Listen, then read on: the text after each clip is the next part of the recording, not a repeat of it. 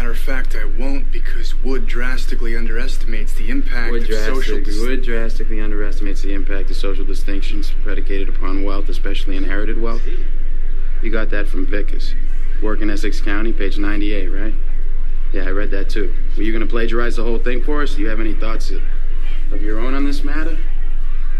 Or is that your thing? You come into a bar, you read some obscure passage, and then pretend you pawn it off as your own idea just to impress some girls? Embarrass my friend?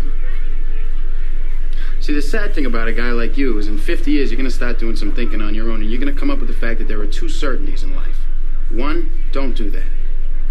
And two, you dropped $150,000 on a fucking education you could have got for $1.50 in late charges at the public library. Yeah, but I will have a degree. And you'll be serving my kids fries at a drive-thru on our way to a skiing trip. Yeah, maybe. Yeah, but at least I won't be unoriginal. But, I mean, if you have a problem with that, I mean, we could just step outside and we can figure it out. Oh, man, there's no problem. It's cool. It's cool. Cool. Damn right it's cool. How you like me now? My boy's wicked smart.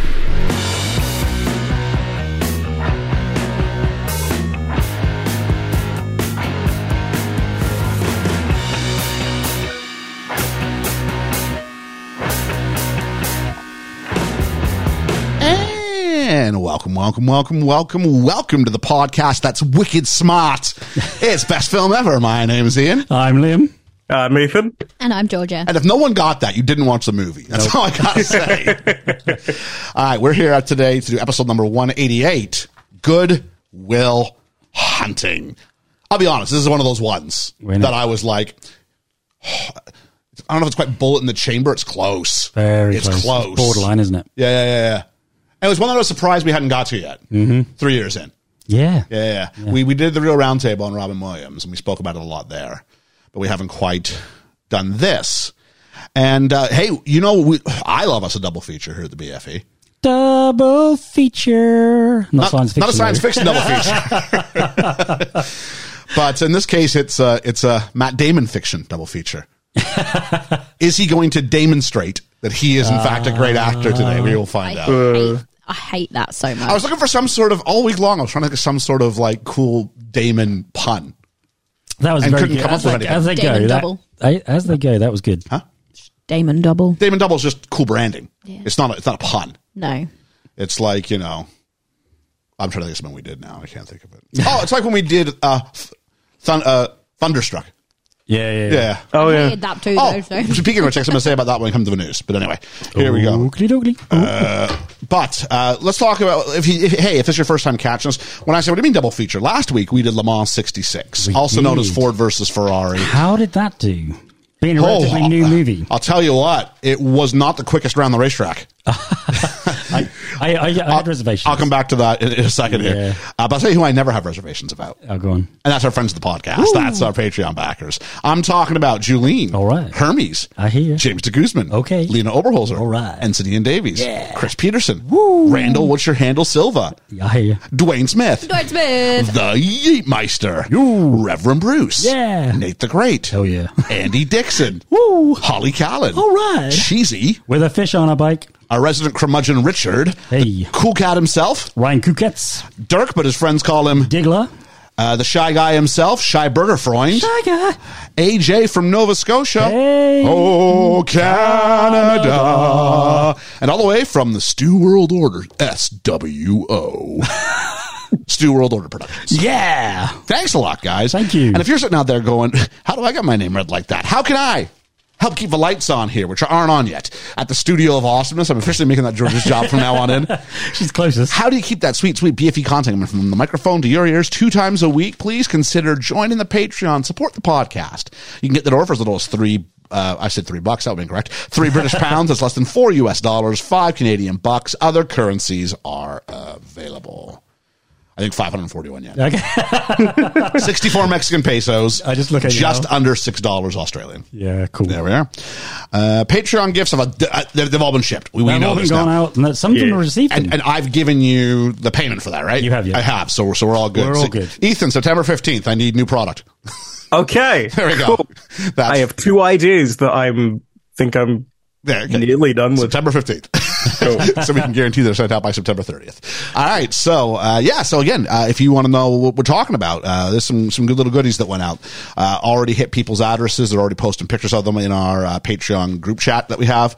Always good to see that sort of stuff. Appreciate all the creativity that the team brings to it, especially Ethan heading that up. So, that's good stuff. So there we are. I think tonight, literally, I'm going to send out the Media Madness films of the MCU. So that is officially, will still have gotten out in the week that I promised last week. It'll just be a Monday, Tuesday double hit. So nothing wrong with that. Let's do some reflections. And corrections. Indeed. And we got to start with the yellow button. There's a mistake I think I made. Got a few of these to do today, actually. Oh, okay. First one kind of goes to me, but it's so it's about the Cuba conversation. And no one called me out on it, which I was really surprised by. I thought they would. We talked about Cuba last week, didn't we? If you can go to Cuba. So I did some research because I just want to make sure I wasn't out of turn. I said, I feel something's a little bit different. Yeah. So here's the deal. You still can't trade.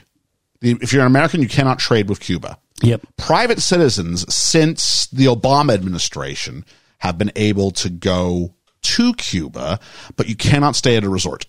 Ooh. To stay at a resort would be to support the sort of tourism. So they can't do anything touristy. Yep. You can apply for a special visa, and the one that gets the most people in is called something like supporting the Cuban people. So what you have to do then is to stay at like a individual's home. Okay. And go to museums, and there's a bunch of things, and that gets you a visa for that time. It sounds like a lot of hassle. It is a lot of hassle. It looks like it. Yeah. So imagine otherwise you just be like, no, I just want to go sit on a beach somewhere. You go to Dominican or something like that. Yeah. But you can do that. You still can't trade. And Donald Trump made it a bit harder. Joe Biden's made it again a bit easier. So it's not a finished thing, but it's not, they can't go to Cuba yet like we go to Cuba. That's it's still a much different situation. That makes sense. So I just wanted to qualify that. I got to do this one. There's a mistake I think I made. This one mostly goes to Georgia and Liam. Ooh. Oh, what did we do? What did we do? Henry Ford II. Yep. Henry Ford's grandson. Grandson. Which I did say. So it says dad or his granddad? You just went, oh, his dad. It's Henry Ford II. And I went, oh, okay. Well, and then... oh, hang on.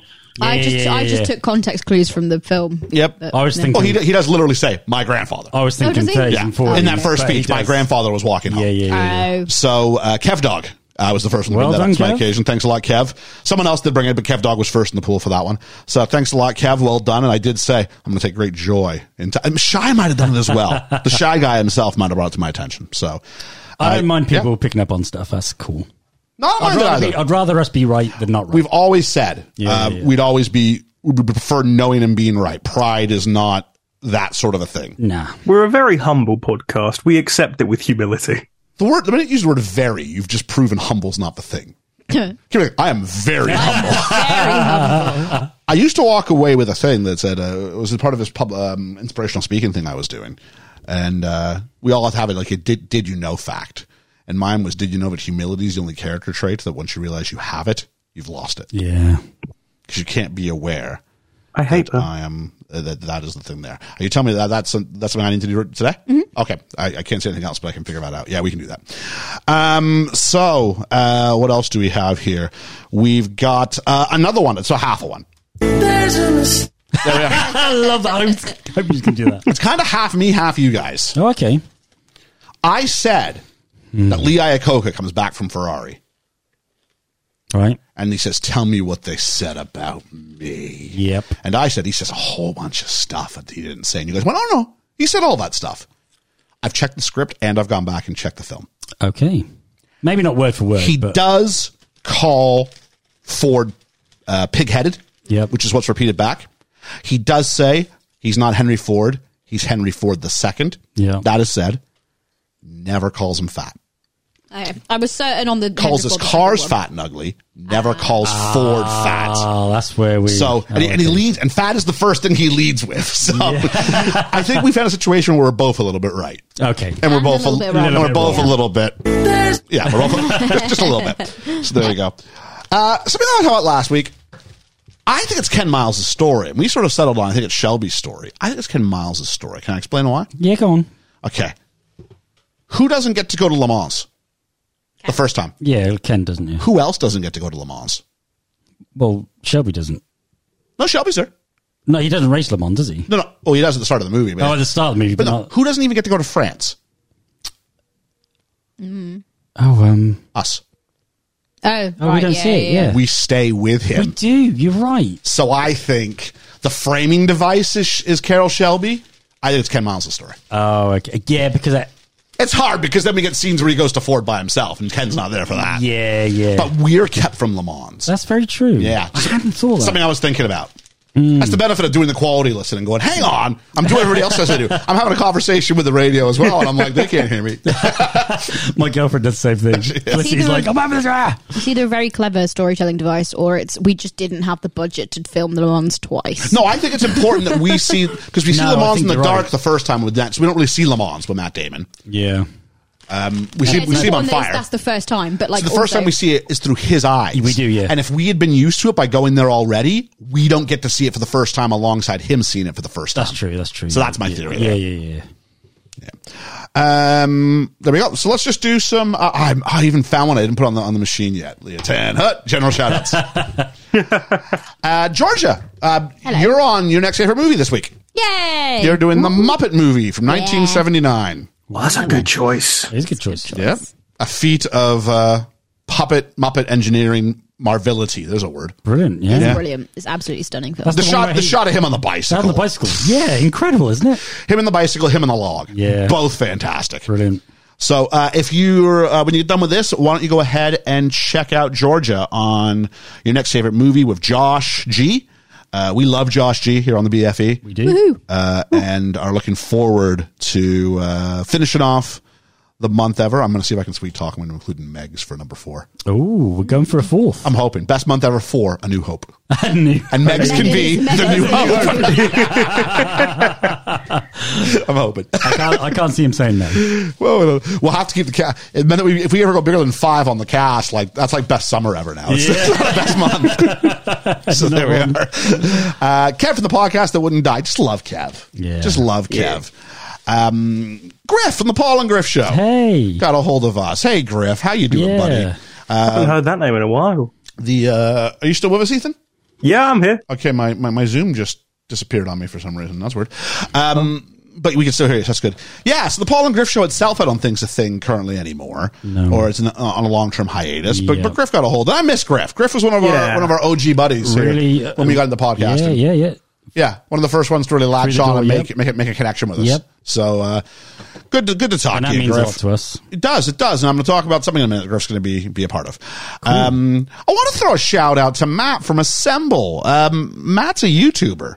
Right? And he does YouTube videos. His channel focuses on wrestling video gaming of all things. Ooh.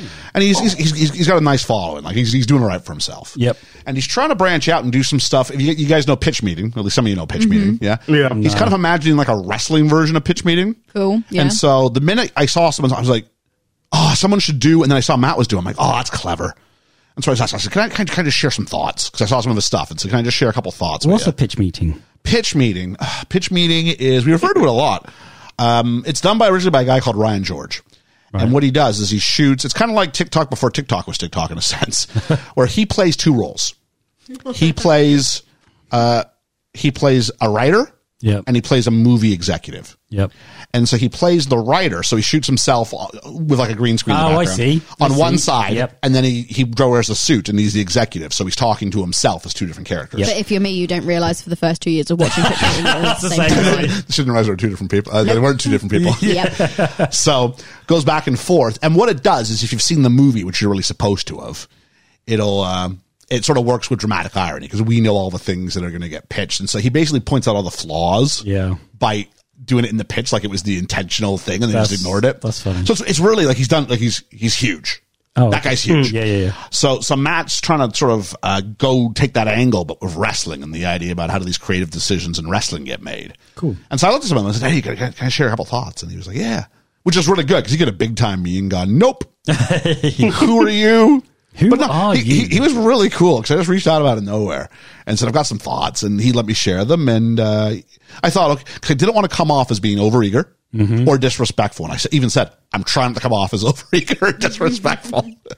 And then I got a lot of bit, and then he fired me off a message back. We've been doing a little bit of conversation. He said, hey, I've just done, have any thoughts about I was thinking about doing this. What's your thought? I was just looking for a little bit of feedback before he makes it, and then when he posted, he's going, hey, can you have a look and give me some some thoughts? So as a teacher's life, the marking never finishes, I guess. Yeah, true. But I just wanted to say he shouted us out on some of his platforms, and I wanted to say thanks a lot, Matt. So if you're at all interested in wrestling, video gaming, or even wrestling in general, he's got 2 YouTube channels. His main one, his video game one, is Assemble, but his wrestling sort of pitch meeting thing is Wrestle Sketch, both available on YouTube. So go ahead, give him a subscribe. He's good peeps, and he's Canadian, so even better. Oh, Canada, and all that stuff. We're off to wrestling next week. We are off to the wrestling. I got to order a Canadian flag like tonight. Oh man, I got to learn how to sing Judas by Chris Jericho, because there's gonna be 83,000 people singing the song when he walks down to the ring. Shit, I'm gonna have to learn. We're gonna have to learn that. Yeah.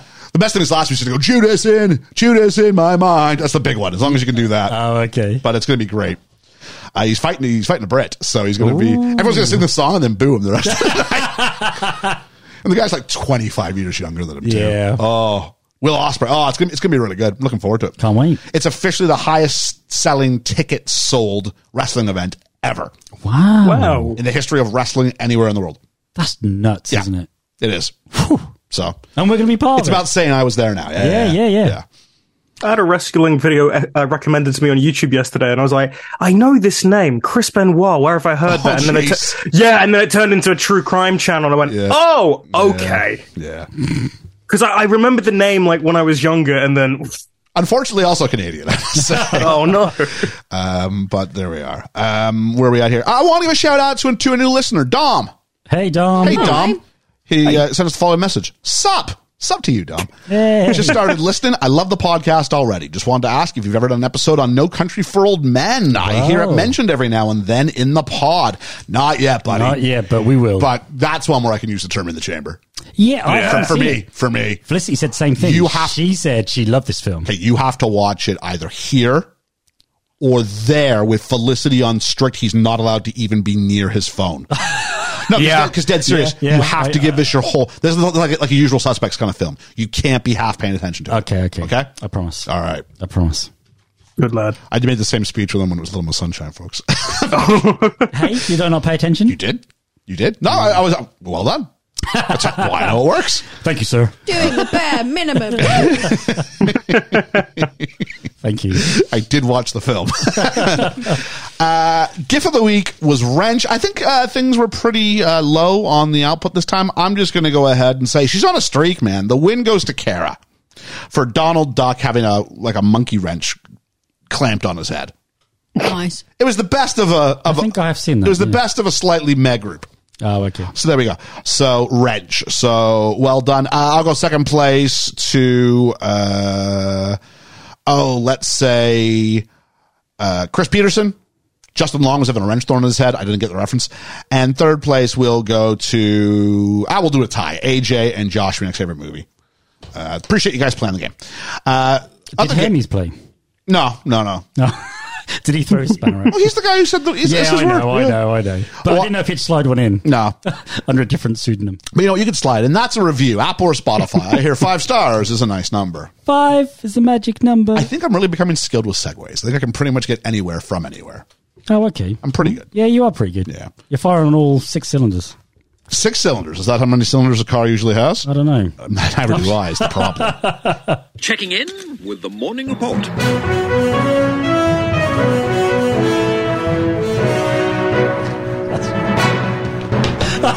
Can we talk about this for 2 minutes really quickly? Because we are doing a double recording session today. So we are streamlining things a bit. Because Liam and I are off to the wrestling. So there we go. First thing, though, I want to talk about is I heard today Taika Waititi is somewhat linked to a Thor 5. Really? Oh, okay. Yep. Apparently, if it's going to happen, he will be the guy in the chair. I thought there was no chance of that happening after Thor 4. I was thinking he'd just go back to his little indie movies, because he's got an indie movie coming out this year that actually looks good. Is it one of them movies that actually was not that great, but actually took a lot of money?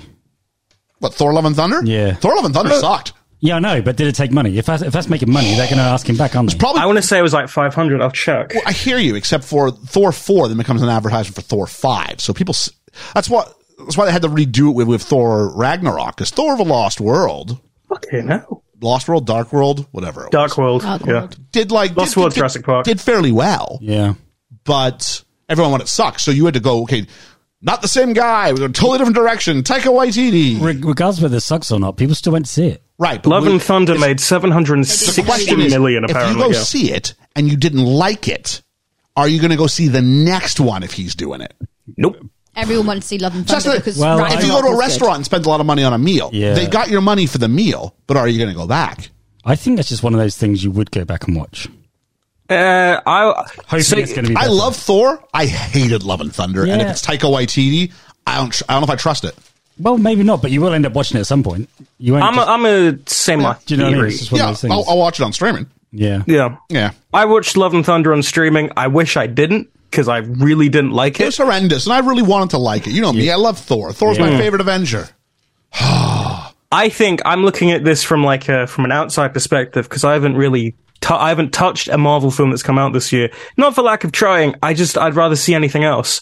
But I didn't see, was it Ant-Man? I haven't seen Ant-Man. I haven't seen Guardians of the Galaxy. I haven't touched Secret Invasion, and I know a lot of people also haven't touched Secret Invasion. I don't want to say the Marvels is the thing that makes you go, oh, are people gonna just keep seeing whatever? I'm quite enjoying think- Secret Invasion. Do you remember I said I was going to streamline this week? Yeah. I'll say this: Guardians is all right. The rest are kind of. I haven't The seen Marvels Secret is my I'm Marvels is only my concern. I'm only 3 episodes in. All right, here we go. Next, catchphrases.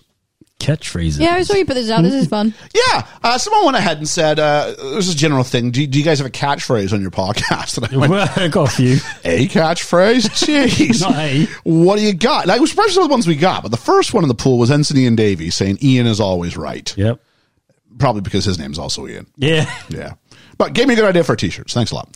Dwayne Smith Dwayne Smith. did Movies Got a Movie in honor of Georgia, although I think Liam's the one who's done it most recently, we discovered. Yeah.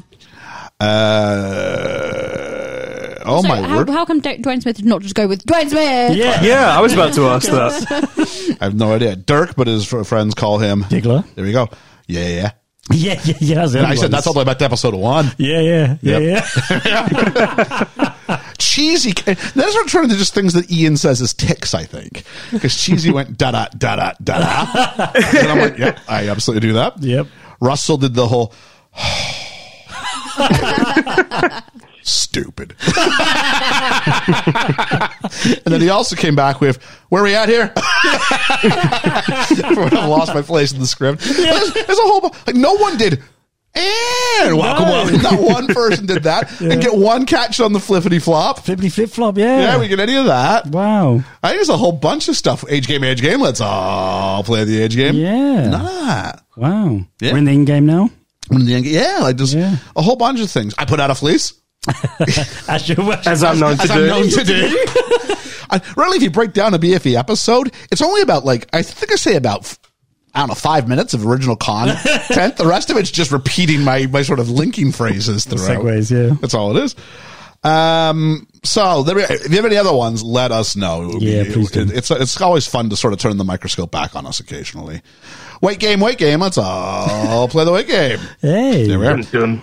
Down 1.5. Hey. So I'm down from their record. I'm down over 2 stone. Well done. From my own, I'm down about 32 pounds. What's that in stone? 2 stone 4 pounds. Okay. Yeah.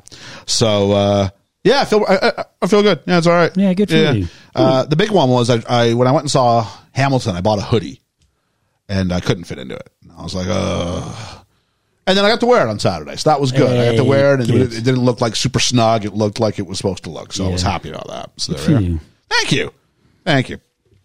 Just in time to go back to school. Lost all that. Yay. And why are we doing this movie today? Back to school. It's the first of I think 4 years to a typical American high school experience, 4 years to a typical American university degree. So here we are. It's freshman year, I guess.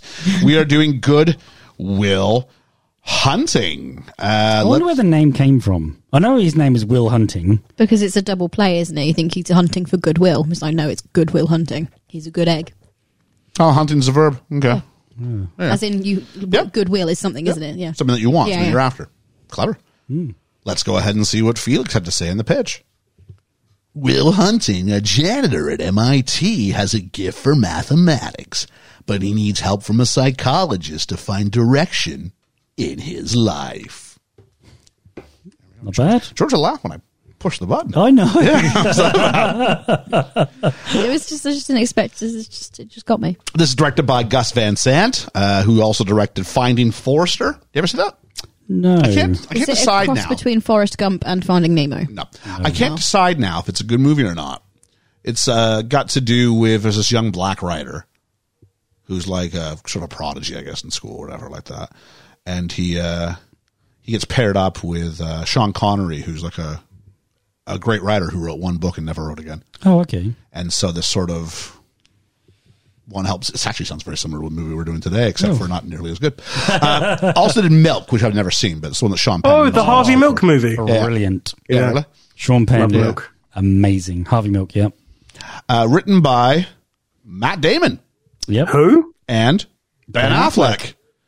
Matt Damon's done some other films I haven't heard of, but they're also directed by Gus Van Sant. So there we go. So they're friends, I guess. I guess so. Ben Affleck, of course, who was the writer and director of The Town. Yep. He was the director of Argo, and he was the director of Air. Wow. Yep.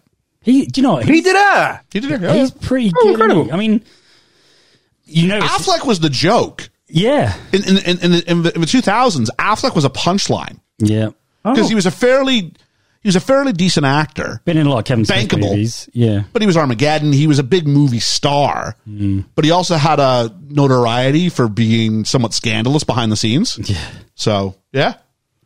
And then, but then he's found his sort of, I don't know, I guess, authority. He's grown into it, hasn't he? Yeah, absolutely.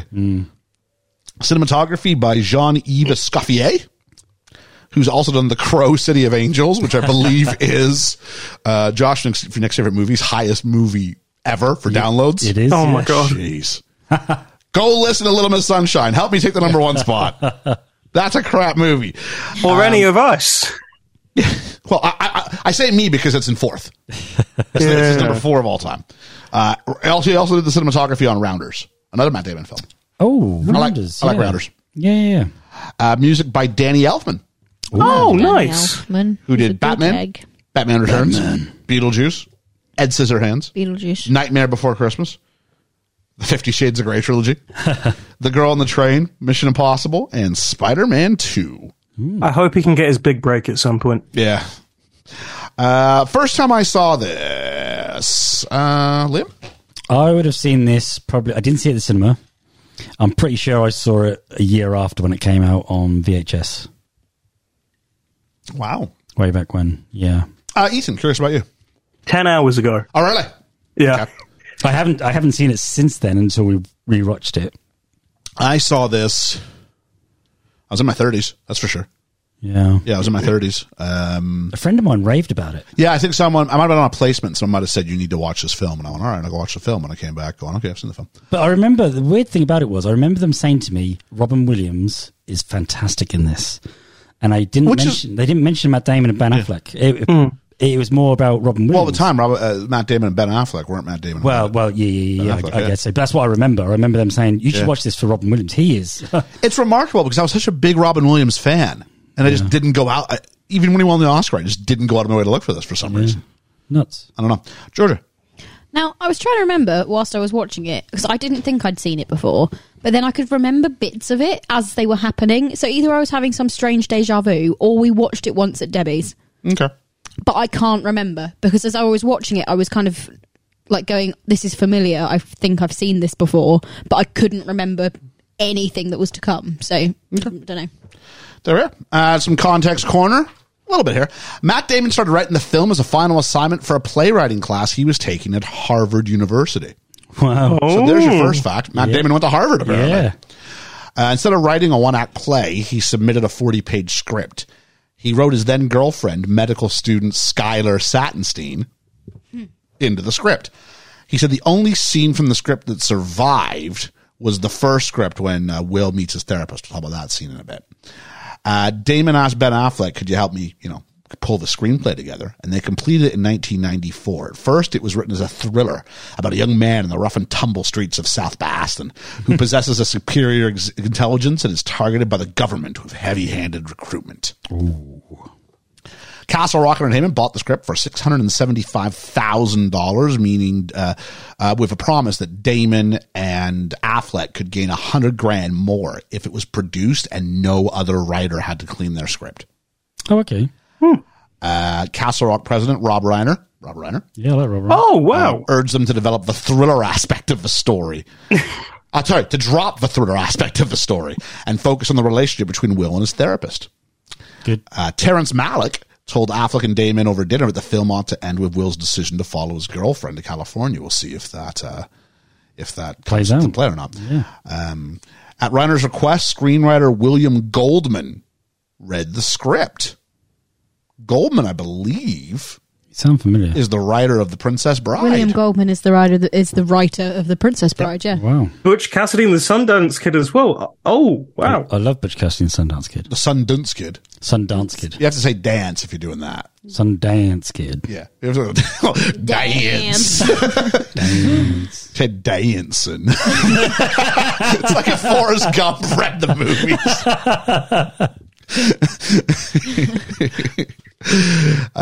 Butch Cassidy and the Sundance Kid. I'm not a smart man. I can't swim. The fall will probably kill you anyway. Is that from that? Yeah. I don't know. That's one I should see. It's great.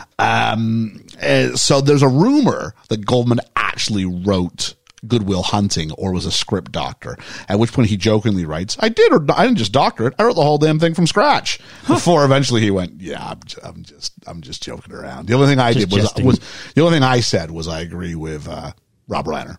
Drop the thriller, work on the relationship. It's what people relate to, isn't it? Yeah. Affleck and Damon wanted to be in the lead roles, but many studio executives said, hey, Brad Pitt and Leo DiCaprio, that's who needs to be in this. Oh, no. Do you know what? I wouldn't mind seeing that. I like Matt Damon. Who's in it? It's not the Damon part, but Damon part either one of them could play. Who plays the Affleck part? Is it Damon? Yeah. Yeah, it's got to be Damon. Sorry. No. Who plays the Affleck part? It's got to be Pitt, right? Brad Pitt, yeah. It's got to be, yeah. Yeah, it's not Leo. No.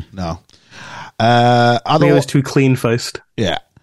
So, where are we at here? Hey, there we go. That's for you. Meanwhile, Kevin Smith was working with Ben Affleck on Mallrats, and with both Damon and Affleck on Chasing Amy. I love Mallrats. Castle Rock put the script in turnaround and gave them 30 days to find another buyer for the script who would reimburse them for the money paid. Otherwise, the script goes back to the studio, and Damon and Affleck would be out. All the studios that were involved in the original bidding war for the screenplay were now turning them down. Wow. As a last resort, Affleck passed the script to his Chasing Amy director, Kevin Smith, who read it and promised to walk the script directly into an executive's office. The hero of our story. Silent Bob himself. I hate to say it, the hero of our journey is Harvey Weinstein. Oh, for fuck's sake! Weinstein read the script, loved it, and paid Castle Rock for it. Wow. He also agreed to let David and Affleck star in the film. Don't worry, he comes off as more Harvey Weinstein later in our story. That's okay. Okay. Weinstein asked that a few scenes be removed, including an out-of-place mid-script oral sex scene that Damon and Affleck added only to trick executives who weren't watching closely enough. After buying the rights from Castle Rock, Miramax put the film into production. Several well-known filmmakers were considered to direct, including, and I kid you not, Mel Gibson. He's not a bad director, though. That would have been it's not different film. He's not a bad director if you're doing the government's chasing you movie. Yeah, but He's not the quiet, touchy-feely kind of guy. Let's have you go and talk about your feelings in a room. No. Well, no, but I mean, I think he can still pull off. He's the new Clint Eastwood, really, isn't Are he? you ready for the other director? Yeah, go on. Well, it's got a great cast. Fuck off. Not the actor, but the director of that movie. Oh, that's Michael Mann. Michael Mann, yeah. So Damon and Affleck met with Gibson at the urging of Harvey Weinstein. Gibson was interested in taking on the project, perhaps drawn by how different it was from Braveheart. But according to one of the producers, a co-producer, it didn't work out for this reason. Matt at one point said directly to Damon, look, man, we're getting too old. if this keeps going by, Ben and I can't play these parts. No. Is there any chance you could just let it go? And to Mel's credit, he said, I totally understand what you're saying. And let it go. Wow. Yeah. I'll give you this. Gibson could have directed the shit out of that basketball court fight scene and nothing else. Yep. Originally, Affleck asked Kevin Smith whether he was interested in directing. He declined, saying, you need a good director. That he only directed projects he wrote, and he wasn't much of a visual director, which is true. He often feels his What was that one cinematography is really bad. did that weren't written by him? Kevin Smith? Yeah, there was one. I think he did one that weren't that great, didn't it? He's done lots that aren't that great, but I think he wrote them all. Zack and Miri he wrote. Jersey Girl he wrote. I know it didn't ever come to fruition. He didn't write Superman Lives. He just directed that, I think. Superman Or was that Lives? it was? No, he was lined up to do something with Superman, but he got dropped from it by what's his name? Oh no, he was writing Tim Superman Burton. Lives. J.J. Abrams was directing it, I think. Tim Burton.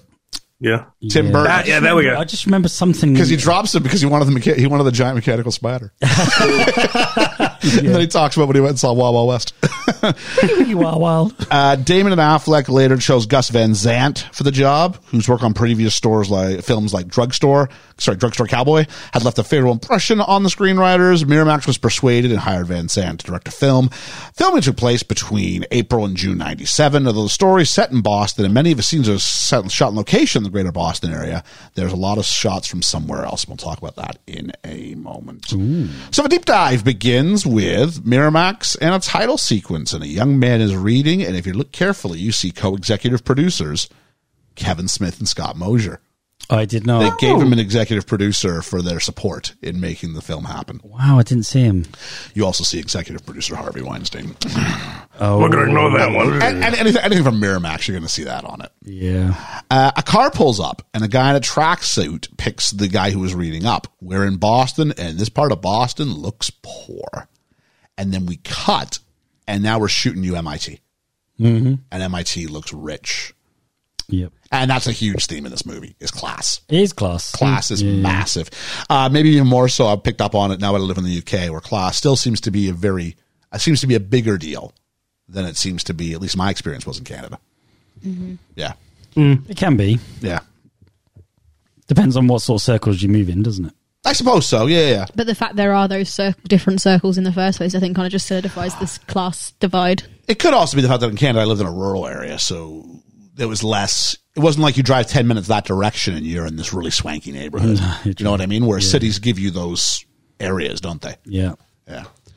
So meet MIT, or should I say the University of Toronto in many scenes. So large portions of this are shot in Toronto. And the first real character we meet with any sort of dialogue is Gerard Lambeau, played by Naked Man. Huh? Naked Man. Naked Man. Yeah, from Thor. Yes, he's the naked man from Thor, Stellan Skarsgård. Yeah, I can't say the last name. Stellan Skarsgård. Scars? Oh, God. Like he's got a scar? Scar. And a guard. Skarsgård. Scars? Skarsgård. Yep, that's it. Oh, yeah. One of the best parts of Andor.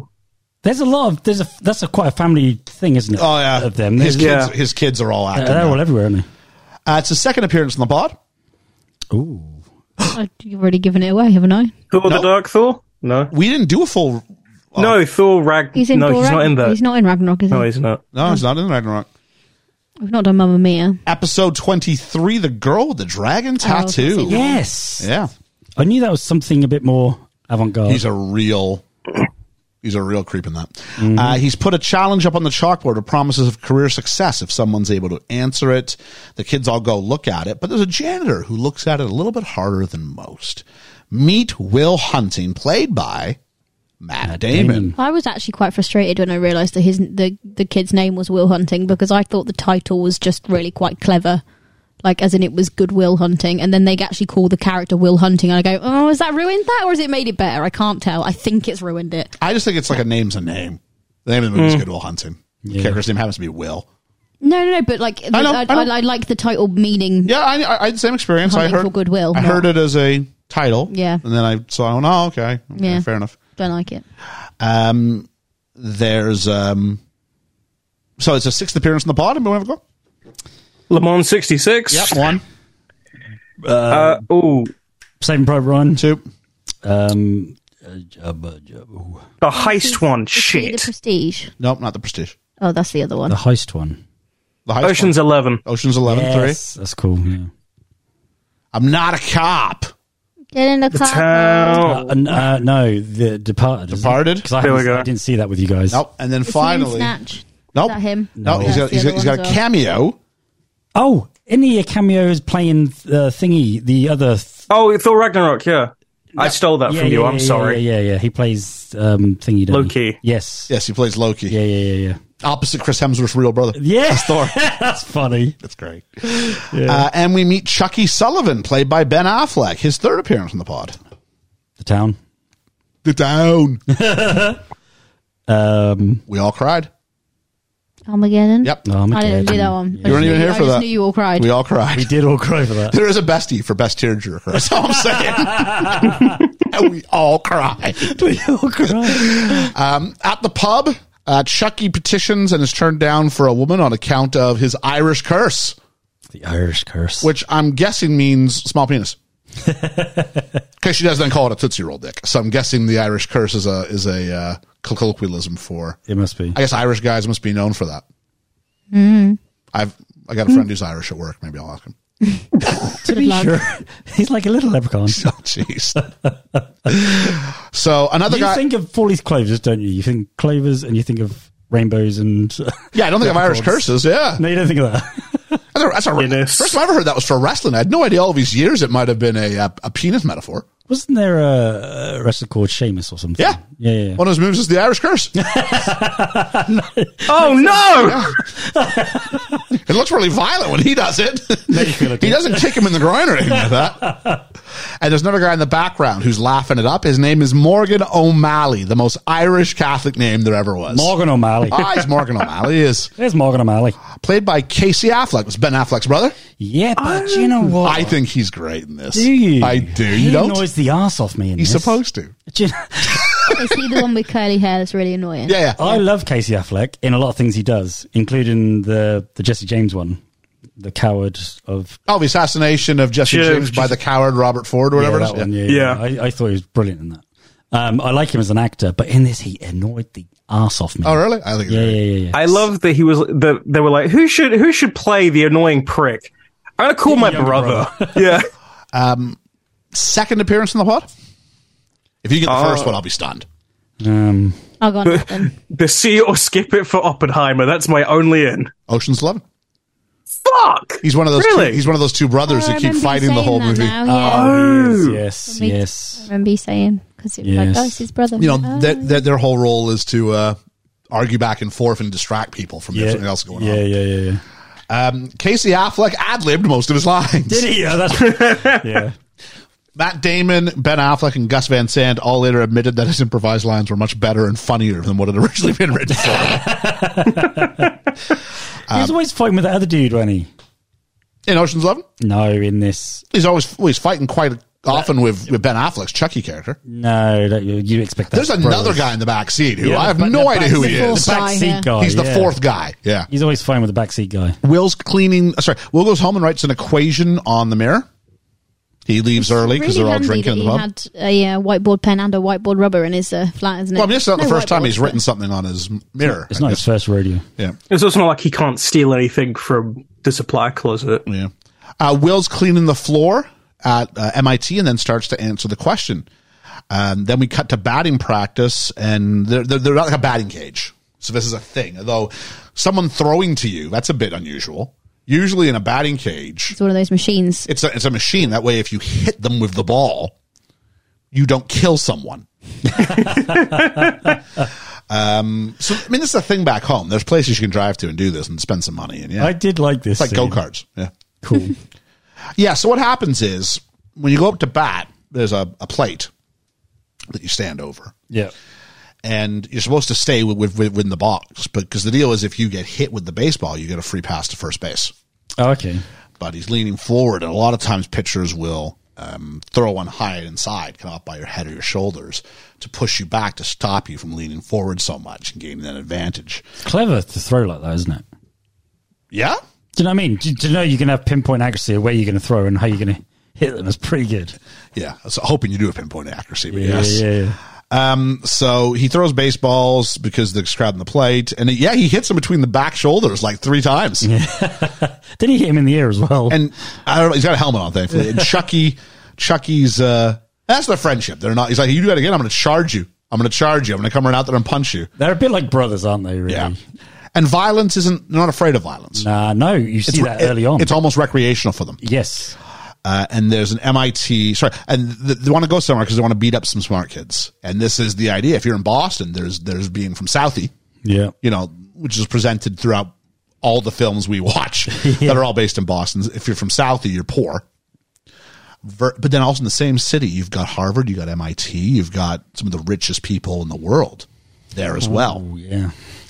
We cut to the MIT luncheon, and Professor Lambo is like hitting on this female student. She's like, we just wanted to see about, he's, my office hours are Monday to Friday unless you want to join me for a drink.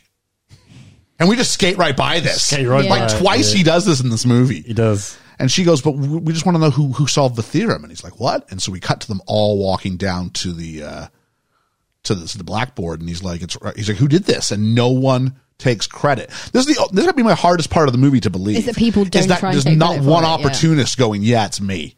Yeah, the downside is they put you in the room and you go, here's another one. Can you do this one? You've got to back it up. Yeah. You're not going to do. And who's to say someone don't come forward until later on and go, well, actually, I'm sorry. I just, so you've got to watch your back. Look at that guy who was claimed that he was that stormtrooper when that was Daniel Craig. Can you remember? I've never heard about this. Remember that, no.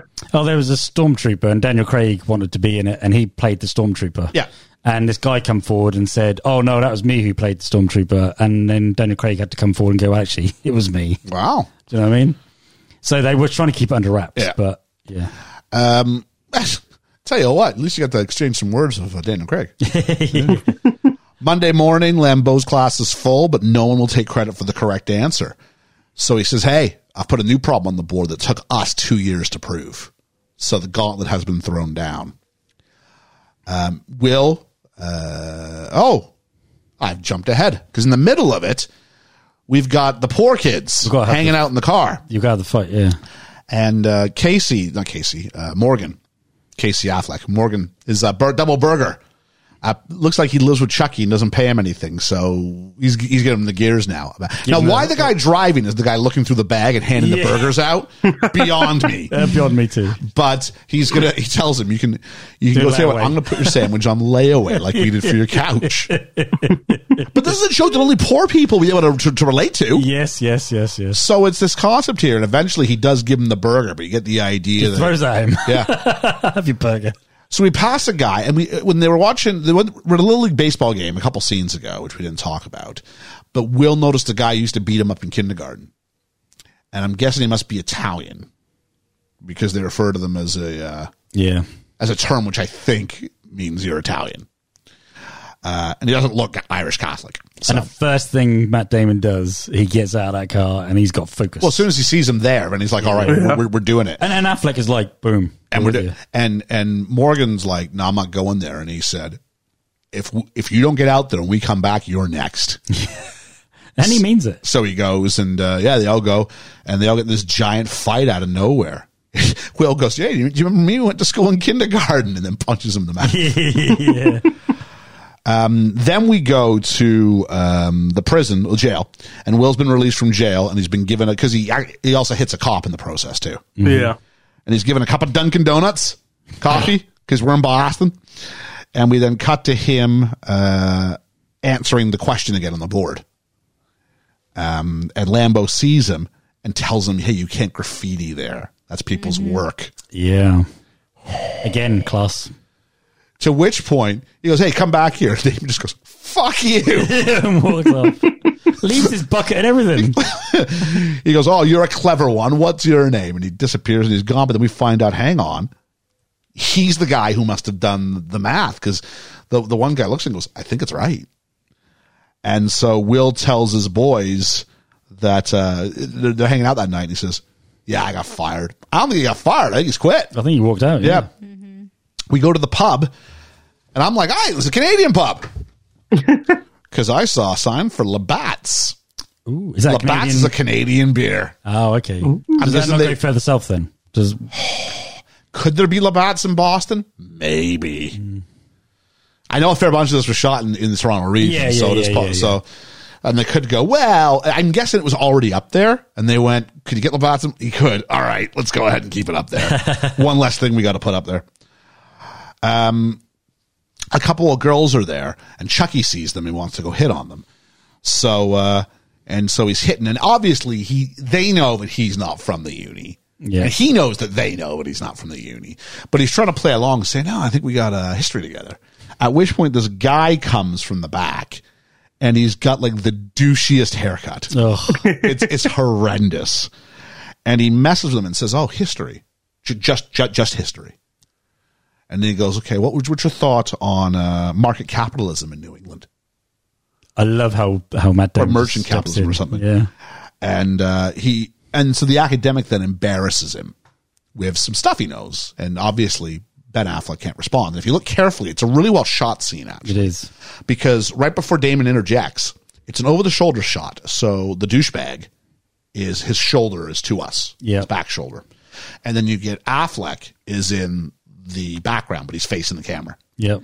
And then coming in from the right, so he's being blocked by the shoulder of the douchebag. Yep. Then Damon comes in, so you almost don't see. It's like he appears out of nowhere. Yeah. And like a little angel. And then he just rambles off like 90 seconds of things he's read.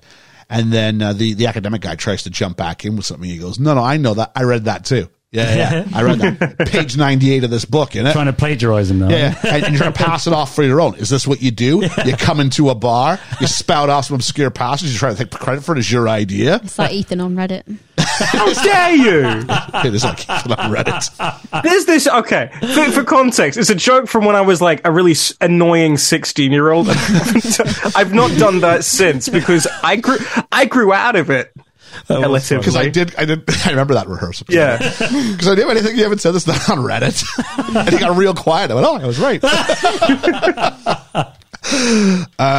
So he goes ahead and he challenges him. And the guy says, hey, and Damon says, hey, look, when you're 50 years from now, you're going to have a realization about two things. Number one, don't do this. This is stupid. And number two, you're going to wake up and realize you spent $150,000 on an education you could have gotten for $1.50 plus late charges down at the public library. Yeah. To which point I got to say, your public library is better than mine. Oh, yeah. But probably in Boston it is. Boston. So he says, sure. Yeah. But you'll be serving my kids fries from a drive-thru as we're on our way to a ski trip. Again, just pure class, right? Yep. I'll have a degree. You'll be doing that. So that's the great irony, right? What is the purpose of university? Is it education or is it qualification? Those are two very different things. Yeah, true. I remember I saw an episode of House on It where there was an old guy who keeps just sitting in all the classes, but he doesn't have any of the qualifications, but he knows everything. But he goes, we can't just give you a qualification. And it's the great irony. He knows everything. Yeah. So he goes, well, maybe, but I'd rather be that than unoriginal. And he says, how about we step outside? And this is the other side of the class thing. Yeah. Because to an academic, like fighting, like you don't fight. No, but this is normal every day. Like you stay away from this. So this is him playing. So in the same way, I'm going to say that the academic's playing his trump card with Chucky. Yep. Will's playing his trump card back. Yeah. I'll beat you up. Yeah, step outside. Because he doesn't know what to do. There's no, we're cool. And sort of flexes his muscle that way a bit. So that last bit, I think he was in his place. I don't think Will's any better by challenging him to a fight. No. Yeah. But he goes, and then as they walk away, you just get Morgan going, my boy's wicked smart. And then we meet Skylar. Skylar played by Minnie Driver. Minnie Driver. Her second appearance on the pod. You don't see her anymore. No, you don't. And her first appearance on the pod was a blink and you'll miss it. Oh, I cannot tell you. Richard was with us for this episode. Does that mean it's a Bond film? It does.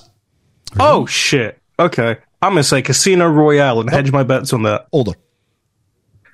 We've only done two. So tell me Die Another Day? No, we haven't done that one. No? I don't remember. Goldfinger. Not Goldfinger. GoldenEye. Nah, that's the one I was thinking of. It's when they go see Robert Carlyle, he's like this Russian guy. Yeah. And they're like, and Brosnan goes, who's strangling the cat? And he goes, it is my mistress. Because she's singing Stand By Your Man or something like that. That's right. Minnie Driver. That's right. She's singing, isn't she? Yeah. She disappears out of nowhere. Yeah. Yeah. She was a big star She way was back a in the early to big mid-90s, star. wasn't she? Big star. Yeah. She has a run on Will and Grace in the early 2000s, and that was kind of the end of her being relevant. It's weird, isn't it? Yeah. Minnie Driver's character Skylar is named after Damon's old girlfriend, who left Damon for the drummer for Metallica. Wow. Lars Ulrich. Yeah. Before filming began, Damon and Driver do become romantically involved during the making of this movie. Oh, okay. I could see that. Yeah. Here he is. Initially, producer Harvey Weinstein did not want Minnie Driver at all for the role of Skylar, feeling she wasn't cute enough for the part. Ho, ho, ho. She's a knockout in this film. She is. She is Great. a knockout. It's amazing. She's a knockout in this film. She's just that. I got a right. thing for smart girls, though. So Yeah, she plays it well. yeah, and she gets to use her actual accent, which you didn't see. She played a lot of roles with an American accent around this time, but this is her actual English accent.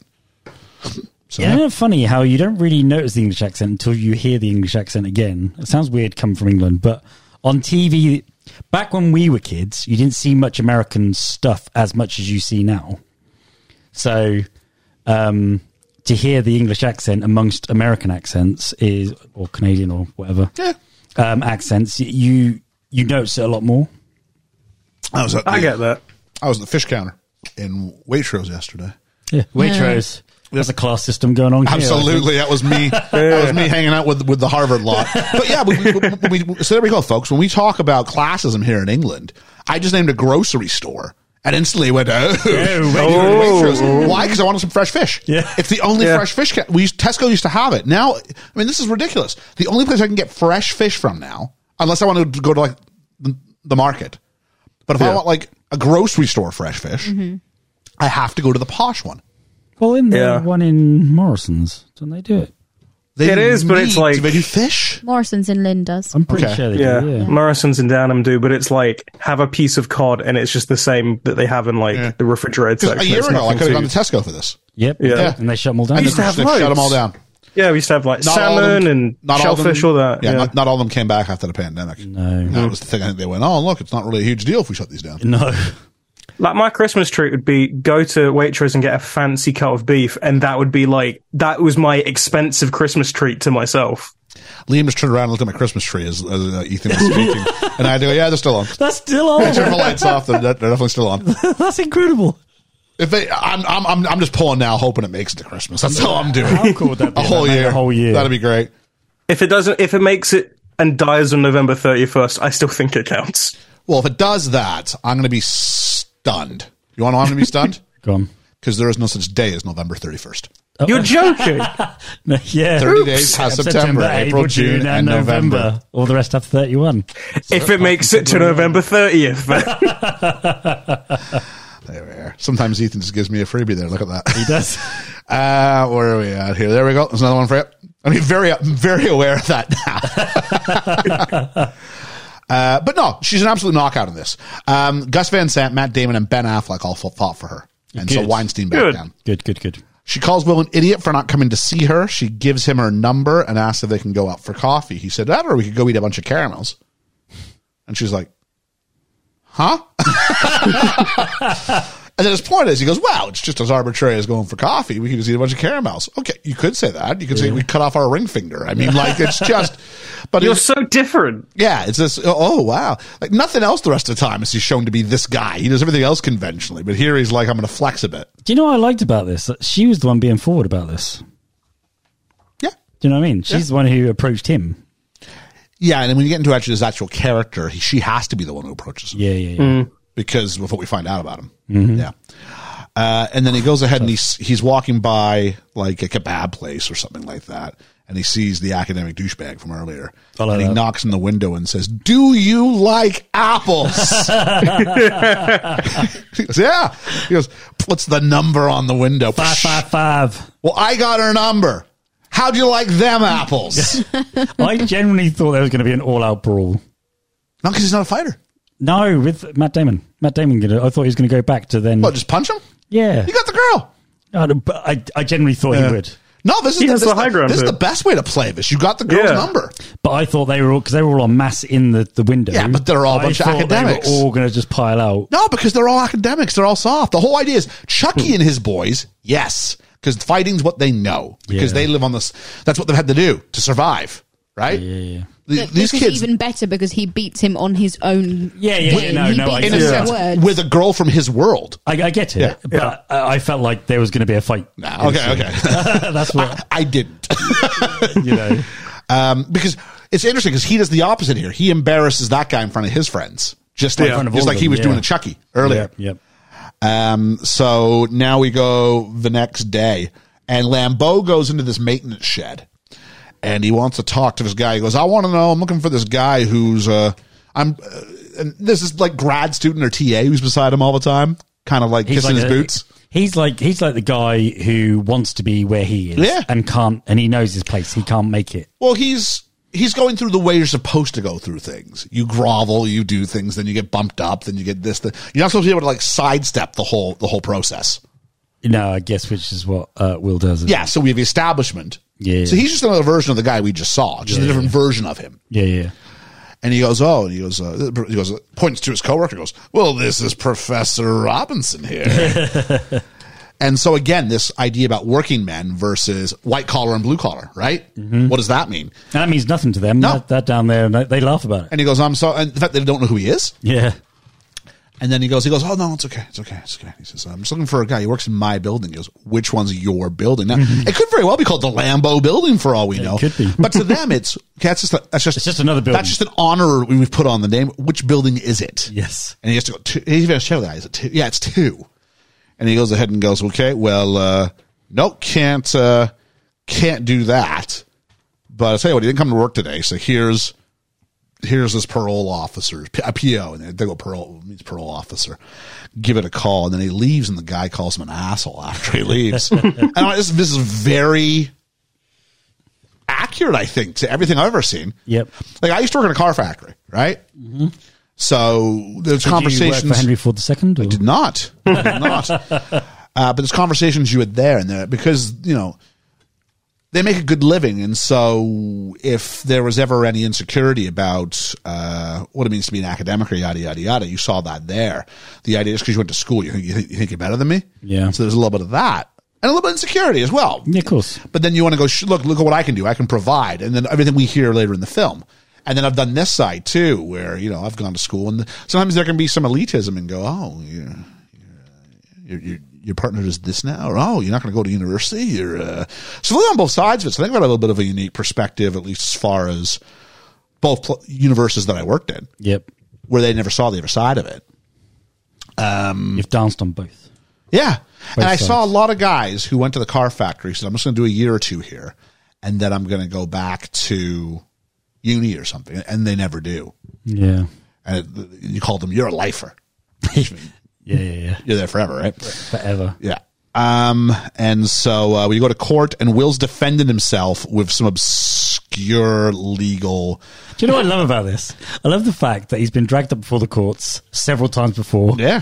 He's always got himself out of it. He's always defended himself. And they say, you're not going to get off of this one. You hit a cop. Yeah. But we are told here, and it's kind of a... I'm not opposed to the way they do this exposition, so we find out, and so does Lambeau, that Will has been in the foster system.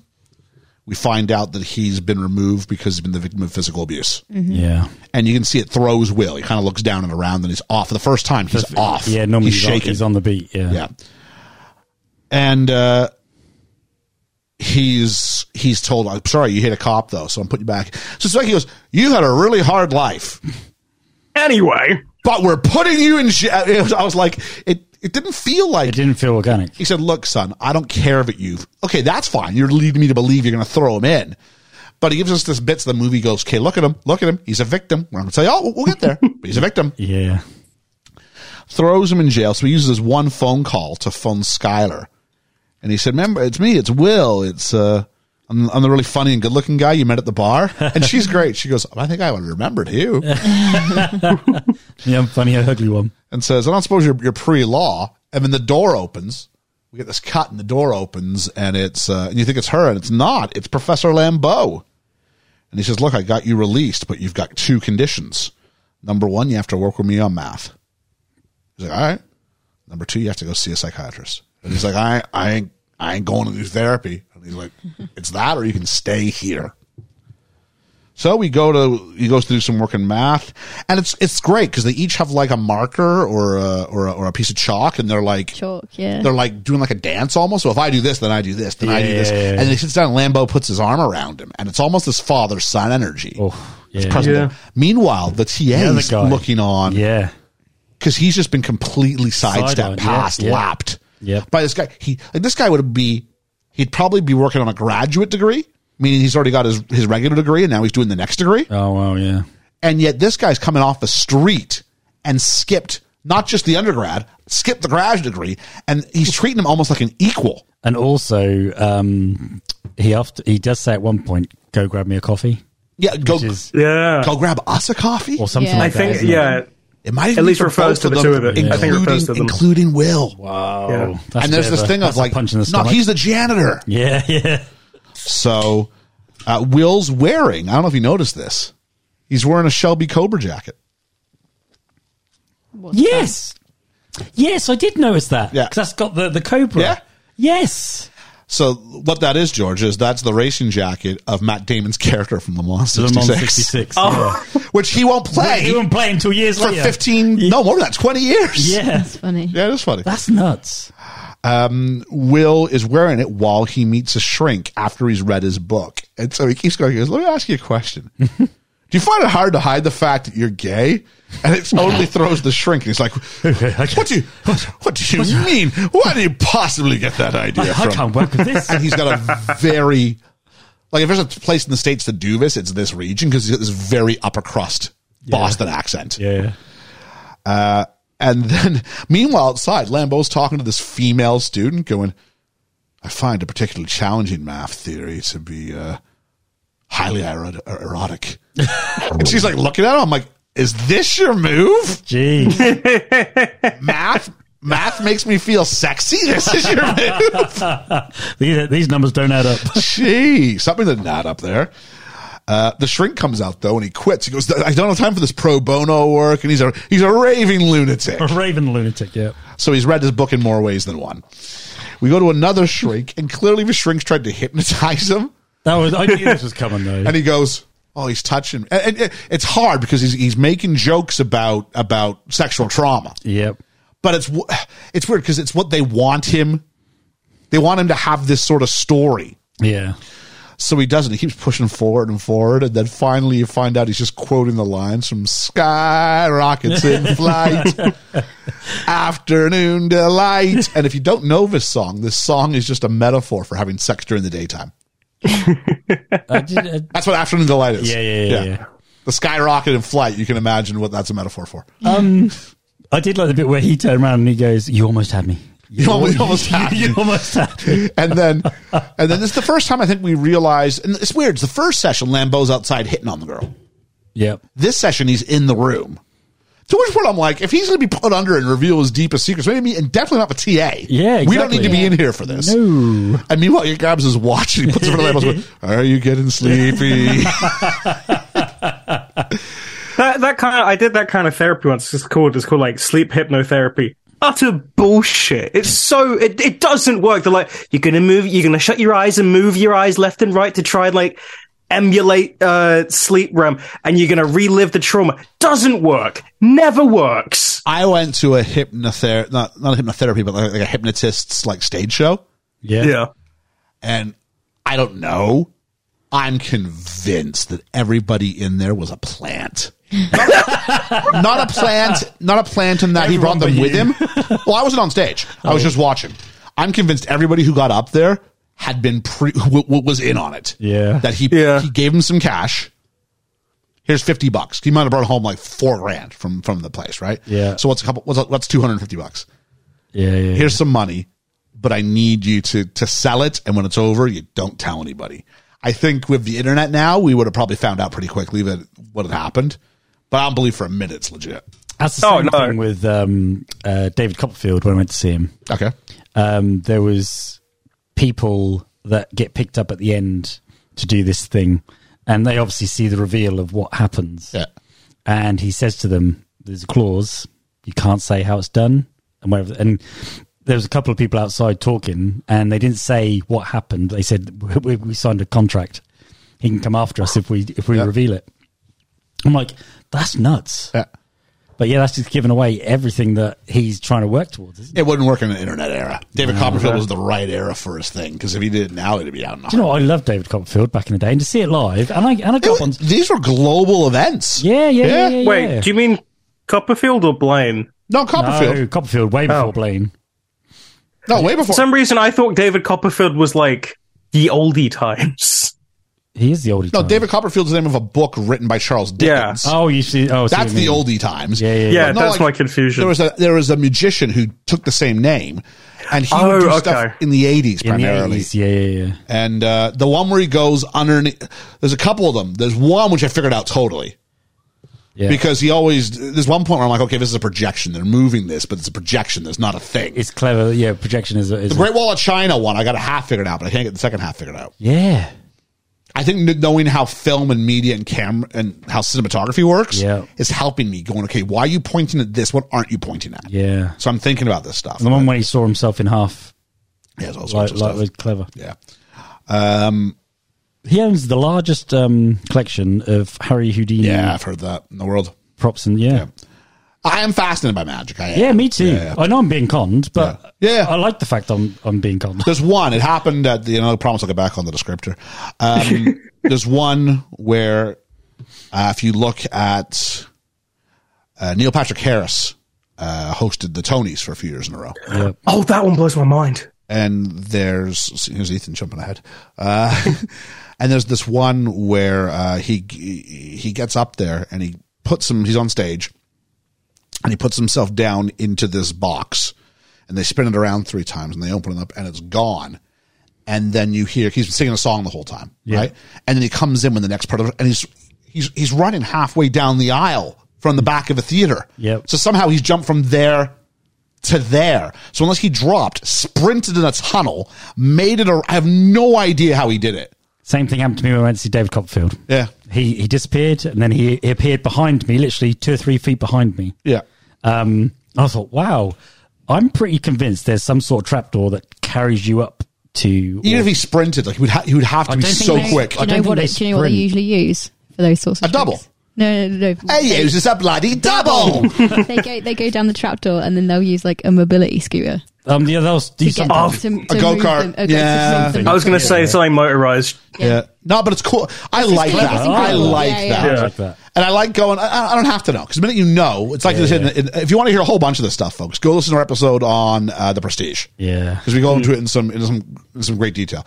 But I love that bit where I'm like, how to do that? I don't really want to know. Let me live in this. I went and saw Mary Poppins live. I was on the front row, and you still couldn't see how most of it was done. It's absolutely incredible. Yeah, but live theater.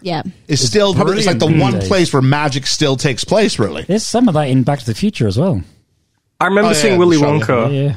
And there's you see him walk onto stage, and I know it's trapdoor, but I see him walk onto stage, look at us, look back, and then he's just clothes. Yeah, it's astounding. Very brilliant. I'm not going to say it. sorry, this is all my fault. So Lambo says there's one more choice for what we could do. He's like, are we done? He's like, no, we got one more.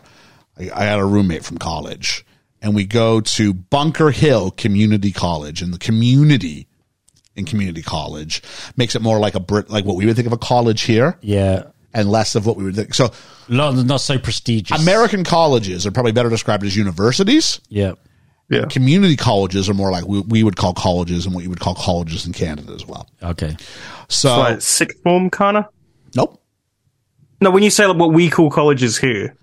Okay, probably more like what we call colleges in Canada.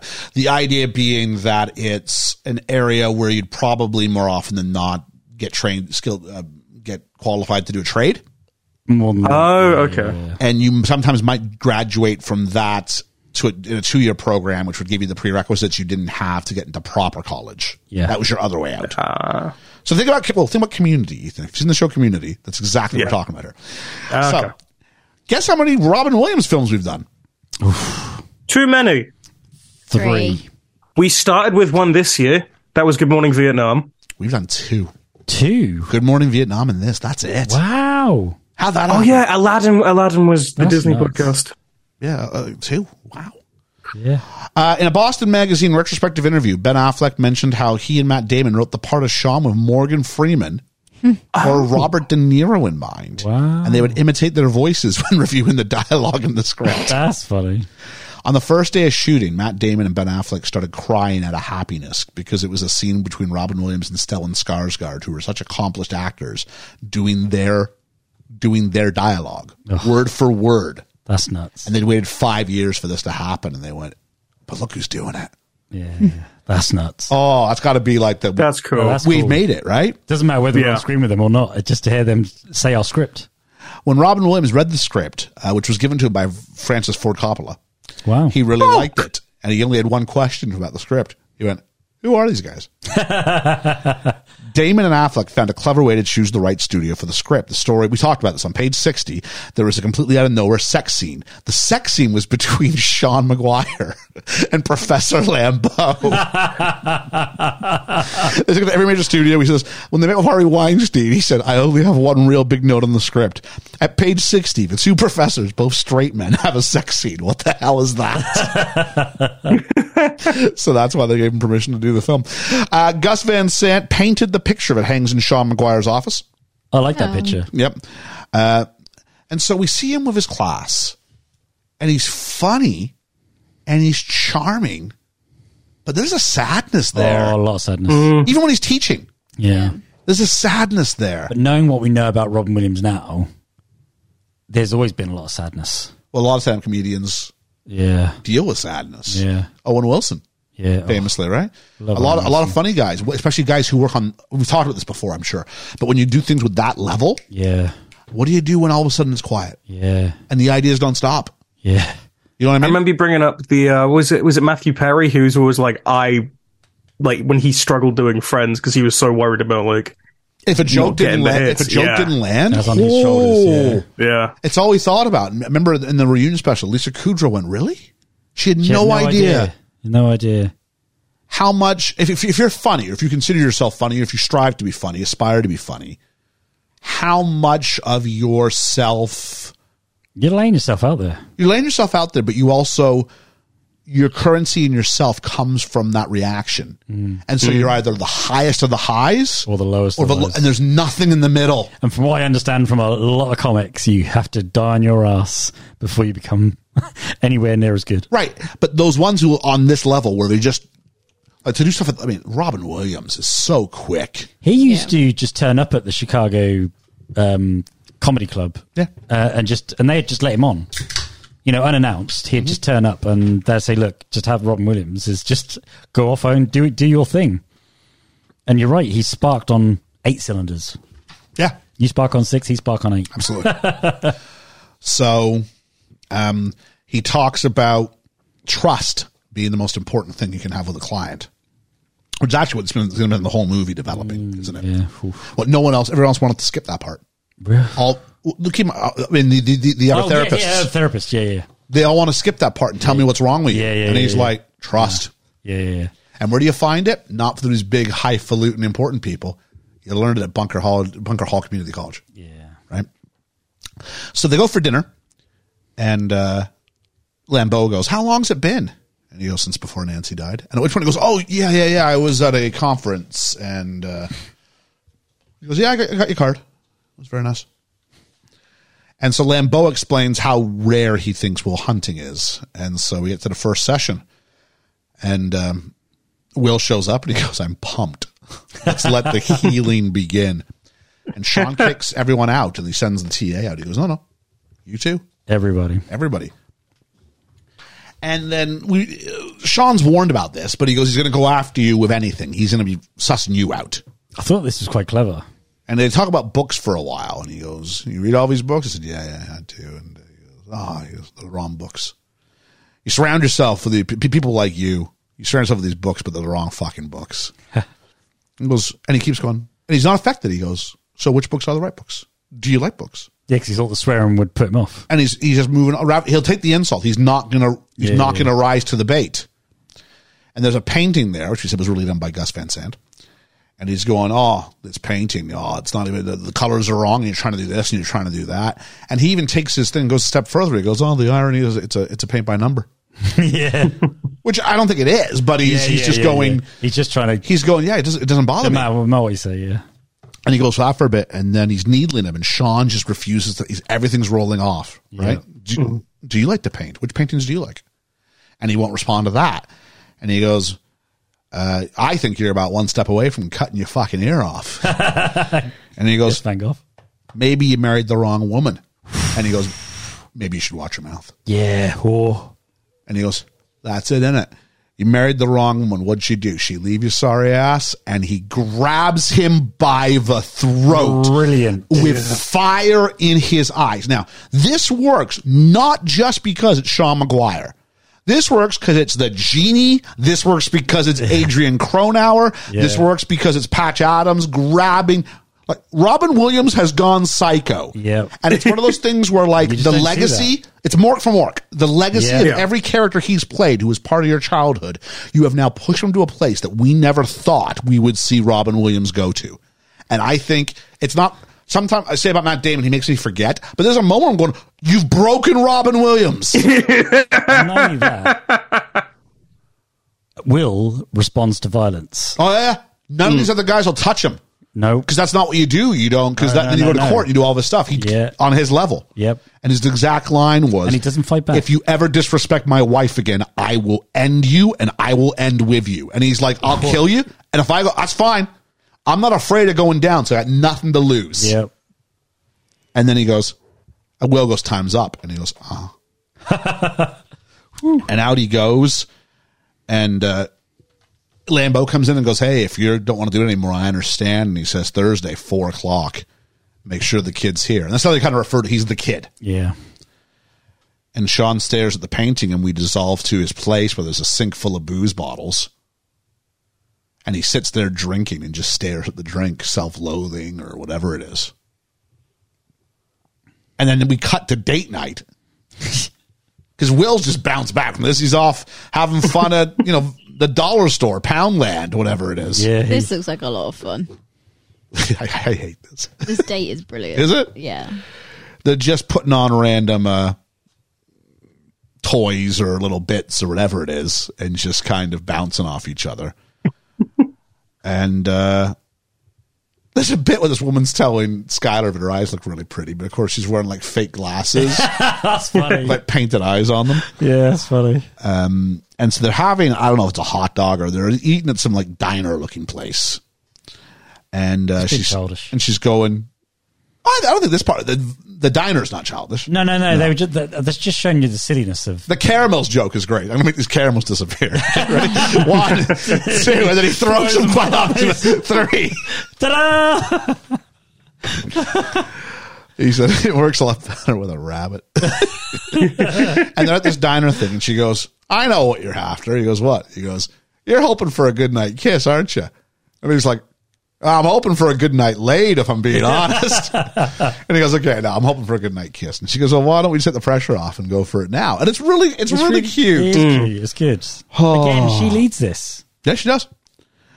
And then we cut to session number 2. And he comes in and he says, grab your stuff, let's go. And they go to the park and they sit on a bench. And Will's like, what, swans? Is this a thing for you? This a fetish for you? Something I need to be aware of? And again, just trying to push. And he says, you know what? I stayed up half a night thinking about what you said to me. Is it really, whatever? And I just realized, you're just a kid. You don't know what you're talking about. You're nobody, yeah. And he said, and then I fell in the most peaceful sleep. He said, basically his whole speech is about book learning versus life experience. Yeah. He goes, if I were to ask you about art, you might tell me about her paintings, the works, their lifestyles, their context. But you don't know what it's like to sit in the Sistine Chapel and look up and see those colors. He said, if I ask you about women, you might have a theory about this. This says, heck, you might have even been late a few times, but you can't tell me what it means to wake up to a woman and truly feel happy. He talks about war. He talks about love. And he talks about being someone's angel and then being your angel, and then finding out one of you've got cancer. And then finding out what it looks like in the eyes of the hospital staff, because the terms visiting hours don't apply to you. And he talks about real loss. When you love someone more than you love yourself. He says, when I look at you, I don't see this intelligent, well put together man. I see a cocky, scared, shitless kid. But you're a genius, Will. You presumed to know about me because you looked at my painting and ripped my life apart? Your move, Chief. And he gets up, says, time's up. And walks away. Walks away. And that was the first time I sobbed in this movie. When they were shooting the scene, it seems that the only people in the park, if you look just off camera, 3,000 people were watching that scene taking place. Wow. Public park, can't show them. Yeah, you can't, can you? It's a tough scene. His hat. I love his hat. What a flat cap. Brilliant monologue that is, though, as well. Yeah. Absolutely stunning. And delivered by... See, if that was done by Robert De Niro, that wouldn't have the same gravity. No, because he'd probably chew the scenery a bit more. Yeah. Yeah. It would have a more like he was a outward anger. Imagine Michael Mann directing Robert De Niro doing that. That'd have been epic. But you can't tell me. Kind of like Christopher Walken instead there. Robin Williams is very like make this quiet. Christopher Walken. This is Dr. Sean McGuire. I love Christopher Walken. His anger's like implied and quiet, while De Niro would be he'd probably shout a couple words to try and emphasize. Now, if you want to talk about classism, I mean, what did he come back out with? You never been to the Sistine Chapel? Yeah, you're right. The poor kid from South, he hasn't been to the flipping Sistine exactly. Chapel. He knew that. Yeah. So it's a bit of a shot. Yeah. But they're trading shots, though, aren't they? They're trying to find their ground with each other. That's what they're trying to do. Yeah. And what does Will always worry about? Them people leaving him. Sure. Right? So by getting him first and getting them to leave, he's not leaving. So he's pushing all these buttons to see if he'd leave. Well, on that note, I mean, it's clearly gotten to him because he goes to call Skylar in the rain, but he can't do it. And he goes back to the car and says, I forgot the number. I mean, you forgot the number. Now, this is Will. Will remembers everything. Everything, yeah. So there's no way he's forgotten a number. Plus, we saw her on the other end of it. Yeah. We go to session 3, and Will goes to light up, and he goes, no smoking. And Will respects it. He does. And they sit there and stare at each other for a whole hour. And out he goes, and Lambeau goes, what do you mean you spent the whole hour just looking at each other? He said, he just did it because he could. It's fairly impressive. And he said, I can't be the first to talk. He said, so you're in a staring contest? He said, yep, and I can't speak first. No. I got to win this one. Yep. Session number 4, they're staring at the clock again. Will finally speaks. And he says this joke. I'm going to say a joke. I love the joke. He goes ahead and he says he was on a plane once. And the pilot comes on and does this, where are we traveling at 15,000 feet here, you know, the whole pilot show thing we used to do. Mm-hmm. We're traveling at 15,000 miles an hour, an altitude of 300 feet. And yada, yada, yada. And he forgets to leave it on. And he goes, what I wouldn't give for a blowjob and a cup of coffee. And this waitress stewardess runs up to tell him that that's still on. The speaker's still on. And some random guy says, hey, hon, don't forget the coffee. Suggesting she's running up there for the other part of it. Yeah. Funny joke. Made me laugh. And he goes, yeah, but you've never been on a plane, have you? And he goes, well, no, but it's a funny joke and it works better in the first person. I agree, it does. And I appreciate on the idea about how do you tell a story being really important. But then he goes, I have been laid, you know. Yeah, you like it. Which is probably the most 20-year-old thing to say. Yeah. And he goes, oh, good for you. He says, I went on a date. Oh, did you? Yeah. How'd it go? It went really well. You going to see her again? I don't know. Why not? Well, I haven't called her yet. And he goes, you're just an amateur. And he goes, what do you mean? And then basically, you had a really good time with this girl, and you're not going to call her again. Yeah, you're an amateur. Yeah. Because I guess this is the life experience going, they're not as plentiful as you think. Nope. Not the ones for whom it goes really well with. So he says, hey, I don't want to get to know her. Hey, she's perfect. But what if she says something in a minute that all of a sudden I'm like, oh, you're not so perfect anymore. What, and then ruin that? Oh. And he goes, are you sure it's not the other way around, that right now you seem perfect? And if she finds out more about you, it's going to ruin that. And he gets quiet again. It's the imperfections. And Sean instead then talks to Will about his wife farting in bed. This must have been improvised. And he says, the things like this that I miss the most. These little idiosyncrasies that were ours. That's the good stuff. And Will says, you ever think about getting remarried? He goes, my wife's dead. He goes, that's what I mean by remarried. He goes, my wife's dead. Yeah. And he calls him out. He says, good for you, Sean. You tell me about not phoning people up. You're doing the same thing I am. Yeah. But you decided just to go ahead and go, no, I'm done. I'm done because my wife's died. And he just goes, time's up. And Liam was right. 100% ad-libbed. Was it? Wow. Do you know why I thought this? Why is that? The way Matt Damon was laughing, it just didn't seem like a manufactured laugh. Apparently, if you look really carefully, you can notice the camera shakes a bit because the cameraman's. That's because he's not prepared for this. No, you can see Matt Damon going, where's he going? Oh. I love it when actors choose to, okay, he's going somewhere I wasn't expecting. I'm going to stay in the zone here. Yeah. Because it's not like we need Aladdin and you're like, yeah, knock yourself out. Do comedy. Yeah. This is just, this is a serious thing. This is, this scene really works because he's putting a bit of light relief into it as well, isn't he? He's going, farting. People don't generally like farting, do they? But they find it funny. Especially the idea that this is the memory you have of your dead wife. Yeah. It's not the romantic beach walk. It's not your wedding. No. It's not this one anniversary. It's the little things. It's farting in bed and you woke the dog up. Yep. And then he goes into the strong, sturdy thing again with him going, right, time's up. Yep. You push my buttons again. He drops in on Skylar. She's hurt that he didn't call.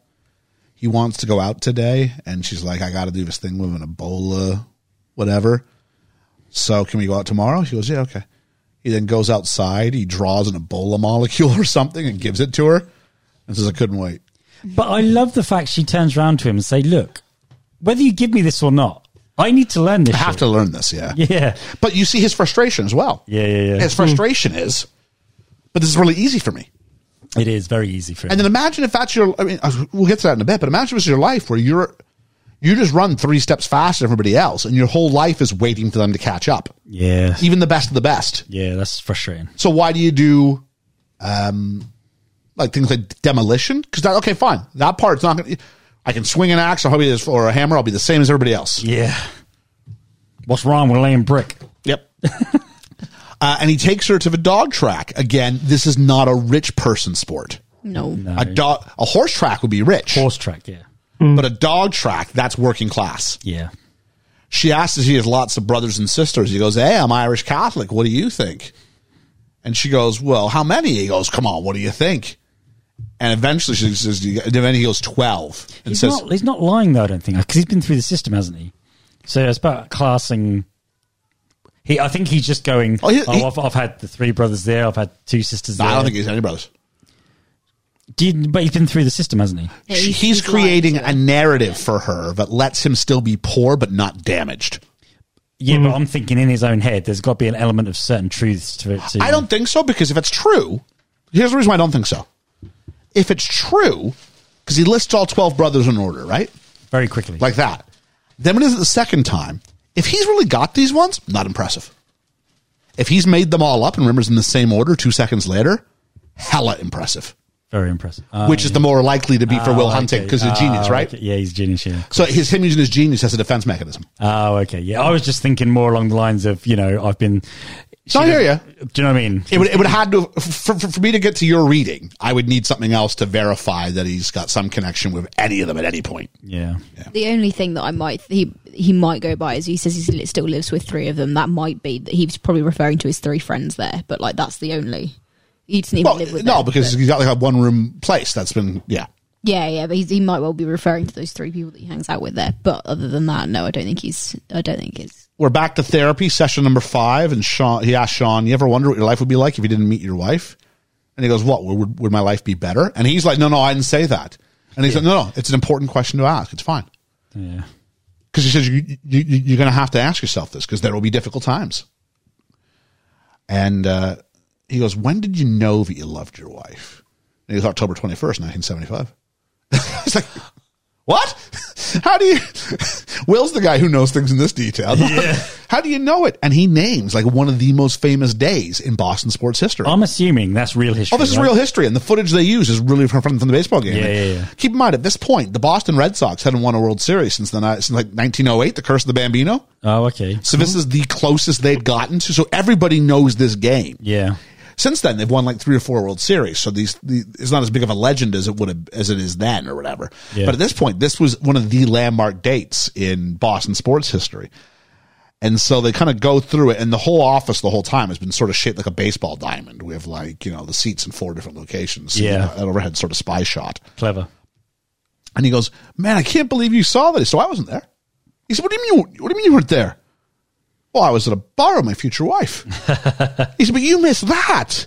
He said, what For a girl you didn't even know. He said, your friends let you do that. He said, oh, they saw have a look in my eyes. And they said, for a girl. He said, oh, you should have seen this girl. And he goes, what'd you say to your friends? And he goes, I'm sorry, guys. I have to see about a girl. Yeah. I said, that's it.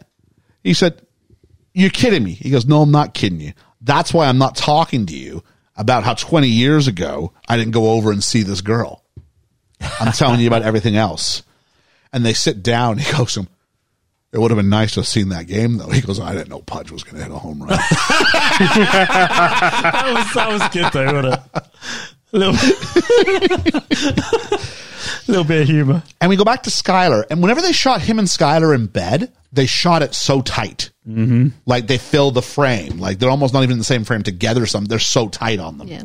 I guess to show the intimacy versus the emptiness of the rest of his life. It's also very red, isn't it? Yeah. It's very stripped of color, like most Boston films seem to be. But in this situation, I guess this represents warmth, love, cocoon, closeness, all those things. But almost a bit claustrophobic. Oh, this is good. Almost a bit claustrophobic because like I need to get out of this. Yeah. I need to get out of this to safety where I have space where no one can hurt me. Oh, well done, Georgia. You're welcome. Yeah. That's where you say it back to me. Well done. Thank you, because it was like a communal. It was a communal thing. Well done, guys. There we go. Well done. Where in the script am I at, too? Trying to change what I'm saying here. He goes, is it me you're hiding from them, or is it them that you're hiding from me? And he goes, no, you can meet my friends. He goes, what if I don't say I won't have sex with you again until I meet them? And he goes, I'm saying it's like 4:15. One of them's going to be up. And he legitimately calls Chucky. He does. He's like, can I get like an advance payment on this? She's like, no. And then he goes, Chucky, go back to bed. And they meet the friends, and they're sharing stories about, running from the cops, all this. So this is her on the wrong side of the tracks. Yeah. She's at their bar this time as well. Yeah. Not the other way around. And then she shares a story as well. And it's this story about these 2 little Irish people. And the wife wakes up on their 50th anniversary and says, I'd like, what can I do for you? You've been so fantastic. And he says, the one thing we've never done is he asked for oral sex. And she goes, all right. She pops her teeth out, and she then proceeds to go ahead with it. And then afterwards, he goes, oh, that was fantastic. That's everything that's been. That was fantastic. That was fantastic. But Mary. So I think you can do. She goes, all right. And then she takes a drink of her Guinness and then proceeds to let it like fall out of her mouth by saying, how would you give us a kiss? So Give us a kiss. So that the foam represents, you can imagine what. That's a very, very funny joke. I thought it was funny. Years ago, I was doing a film club at the school I was at. And the kids are all like 15, right? Yeah. Which is the age rating for the movie, so I'm all right. Yeah. And I'm like, we should watch Good Will Hunting. I chose the movies. Yep. We want to watch. No, we're not here so that you guys watch films you already know. What would be the point of that? I said, we're going to get you guys to some films you've never seen before. And so I go ahead and we would watch it for an hour after school on like a Wednesday night. And then we'd come back. We'd do it the next hour of the next week, right? Yep. And we're watching this scene. And all of a sudden it hits me. Oh, I forgot the scenes in the movie. So I'm like, it's Good Will Hunting. What a great story. Yeah. To be fair, that's not the first thing I thought of. So we get to this, And right as I was about to tell a joke, like my colleague like opens the door to come in. Oh. So I do the thing where like I run up and meet them in the corridor and go, hey, how are you? And then as soon as I get done, I come back in. The kids are falling about themselves. They can't believe it. So I pause. I go, so why does she make this joke? And I go into teacher mode. He goes, oh, I think she wants to be as rude as she can so she fits into his world. I think that's an excellent point. Well done, well done. So I teacher moded myself out of it. It's always the fear. Oh no, I forgot this was in here. And then, oh no, not just my colleague, like a supervisor was coming in. I was like, oh no. Do you remember the first time you was watching TV with your parents, and do you remember the first sex scene that happened in front? When you're old enough to sort of realize this is weird? No, I don't. You? It sounds like you do. Well, it's just one of those things that most people just remember because people squirm, don't they, and find it quite embarrassing. But that weren't ever. I just laughed. I thought it was funny. I will say this: at the end of the year, we did our own little Oscars for all the movies we watched. Yeah. Good Will Hunting. They called Best Picture. Oh, just saying. I'm guessing you're giving away your thing too quick, aren't you? I'm guessing it wasn't with a joke. No, I'm saying that I didn't vote. I didn't vote because I knew all the movies. It's not fair for me to vote. Okay. The fact that I chose Good Will Hunting for them to watch probably suggests something there. I think so. But I'm an hour and 38 minutes into the episode. I'm supposed to some of you where I say what the movie is, and you go, either Ethan goes, yes! Or, I don't know, you two are both inclined to go, oh, dreadful movie. I give it a 10. Hey, I cheered at Robin Hood. Can I just give my rating now and not be here next week? Hey, I cheered at Robin Hood, and then we had a plot twist with that, so... No, you are more likely to do the opposite and be very, very positive. Yes. You give it away, but in a positive way. Yeah. I like it when you say give it away. This is a perfect movie. 9.5. 9.5. I'm never going to let that one go, and that's deserved. You're all right, bud. Christ. On November 31st, Ethan said... George just got...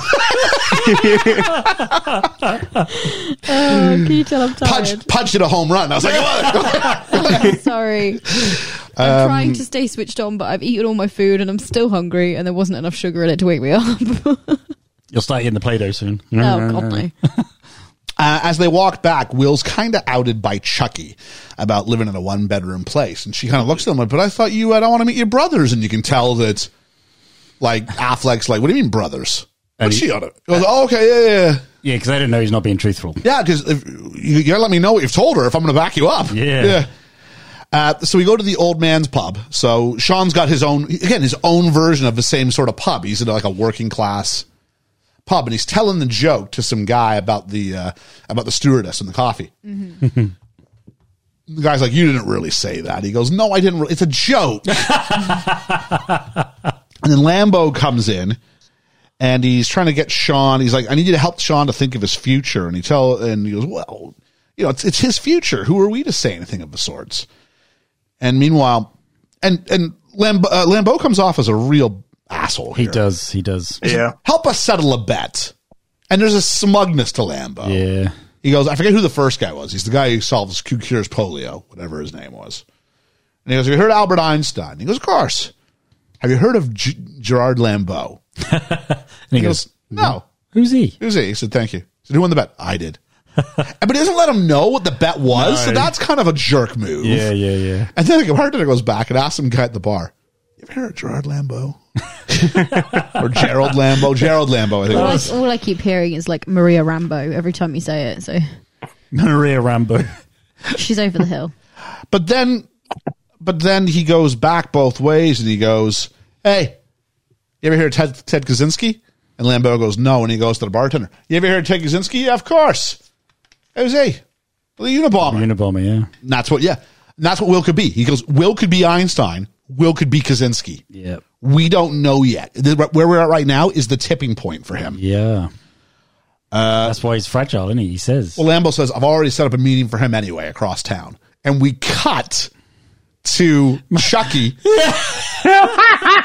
pretending to be Will. This is brilliant. And just keeps using the word retainer because he's just trying to get some cash out of him. It's the I'll second. tell you what, you give me $200 now. Yeah, it is my second funniest job interview scene in a movie. My funniest is, you remember Trainspotting? Yep. This is the one guy, and it's like you need to be so good at the interview that they know you're looking, but not so good that you get the job. And so he's working for like a leisure center, and so he takes a hit of speed before he goes in for his interview. Yes. Yeah. And he admits to lying to get his foot in the door, and they're like, the prison's, not the prison, but like social welfare helps you here. You didn't have to get your foot in the door. He goes, what what do you find appealing about working for a leisure center? In a word, leisure. Their leisure is my pleasure. Oh, he's great. But anyway, he's great. He's got this, like, I don't know where he got the suit from. No. And he's got this fancy suit, and then but really like garish. Yeah. And he's got like these like high socks and like Converse on with it. Yeah. Oh, it's ugly. But he managed This scene.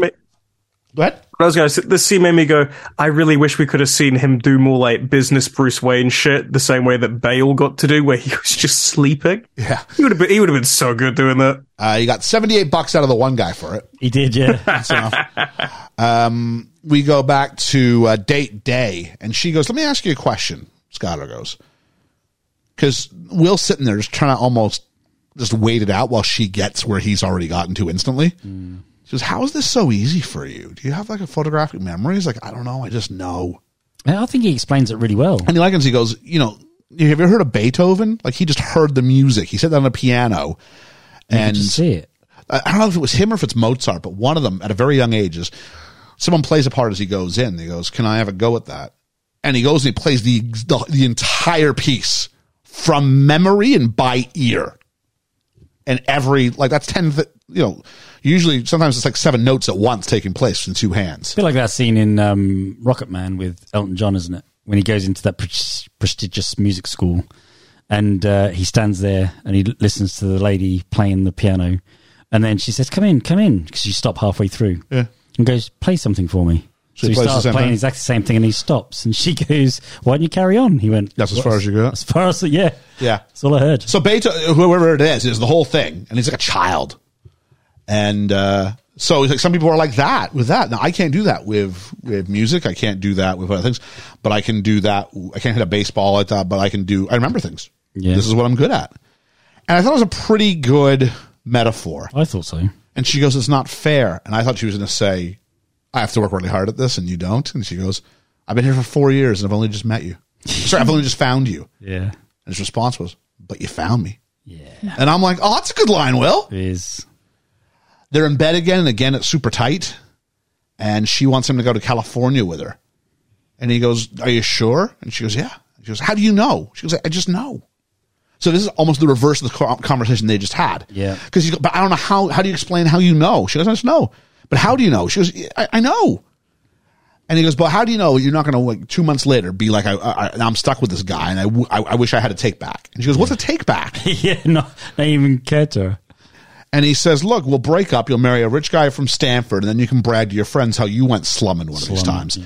And she's like, I don't know what are you talking about? Why are you so hung up on this? I'm not looking to drop you. He goes, what do you want me to say? You want me to say, yeah, I don't have any brothers. You want me to say I don't have any brothers? I lied. I'm an orphan. And she's her reaction. She's great in this scene. She's absolutely brilliant. Like, he's really good. Yeah. And he's got another scene coming up. She's brilliant because I believe everything. Same.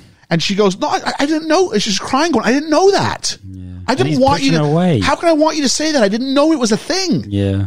He goes, you want me to say that, look, I had cigarettes put out on me and that's not a surgery marker from where I was stabbed? And she's going, I don't know. I didn't know this. No. You can't get mad at me because I didn't know what it was exactly you were holding from me. And just look, she honestly says, say you don't love me and I won't call you. I won't do anything. And she kisses him and it feels like the tension of it's like kind of come down. And he just looks at her dead in the eyes and goes, I don't love you. And he walks out. It got too real. And she sobs. Breaks in a way that's not like a movie break, in a way that feels real and organic. Yeah. Georgia is crying for the second time in this movie. She's brilliant in this. She really is. And we go back to Lambeau, and the TA is grilling Will about, I hope you realize that he's a genius, you know. and that he doesn't have to do this for you, and you should really feel quite lucky for this.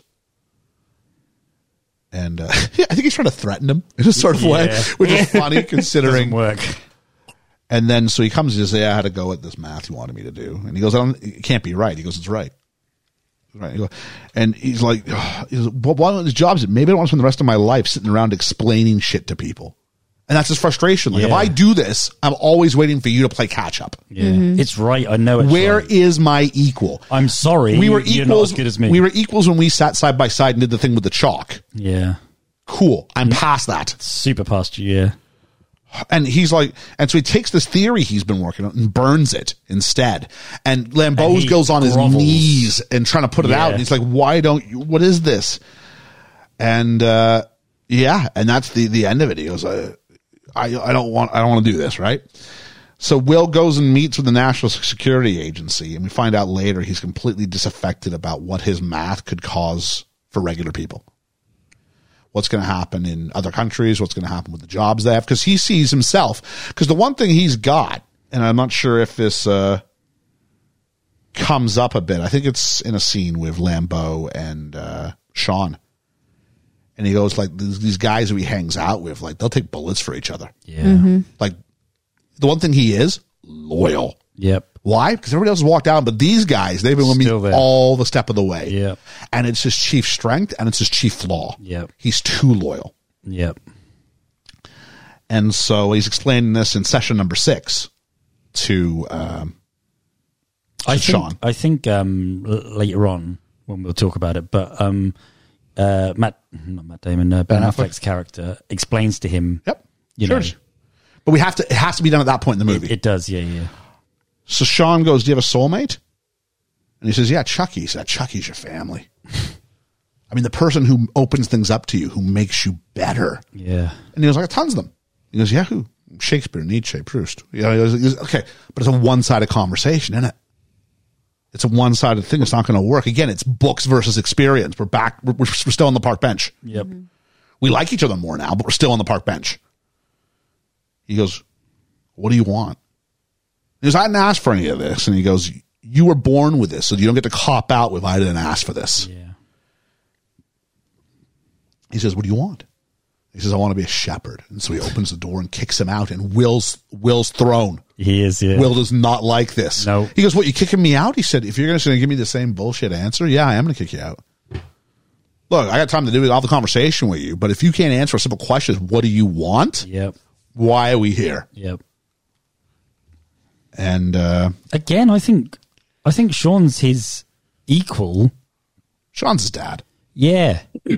It's because we get the early spot with the arm around him with him and Lambeau. Yeah. And you think, no, this is the father-son relationship here. Yeah, absolutely. And so, but Nettie turns around and goes, don't talk to me. I'll do in my life. What about you? What about you, Sean? He says, what do you mean? He said, your wife died. Okay, so you want to just cash out and walk away? He goes, hey, at least I played a hand. And so he calls out Will some more. And he walks out and he goes, fuck you.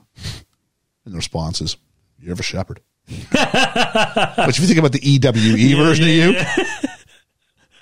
but it's such like a dark joke because he's storming out. He's going, eh.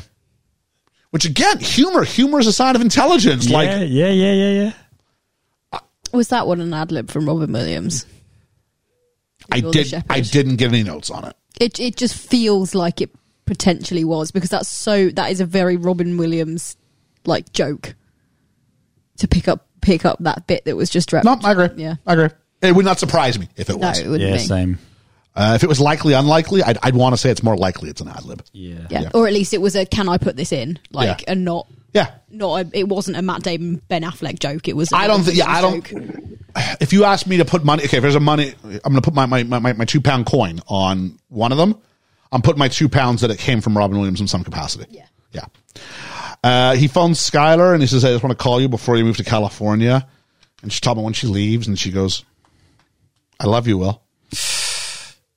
And there's a pause, and she goes, Will, I love you. And he goes, you take care. And hangs up, and she's again just broken looking at the phone.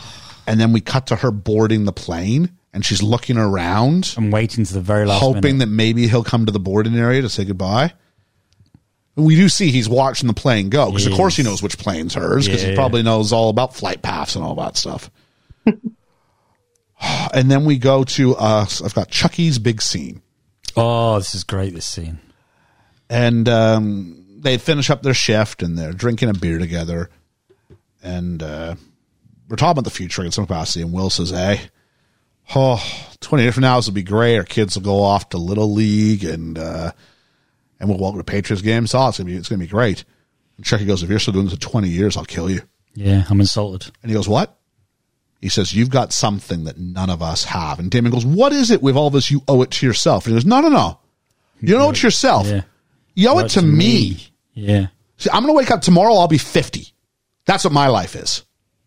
But you could do something else, and you're sitting on a winning lottery ticket, and every one of these guys would trade places with you in a heartbeat. Yep.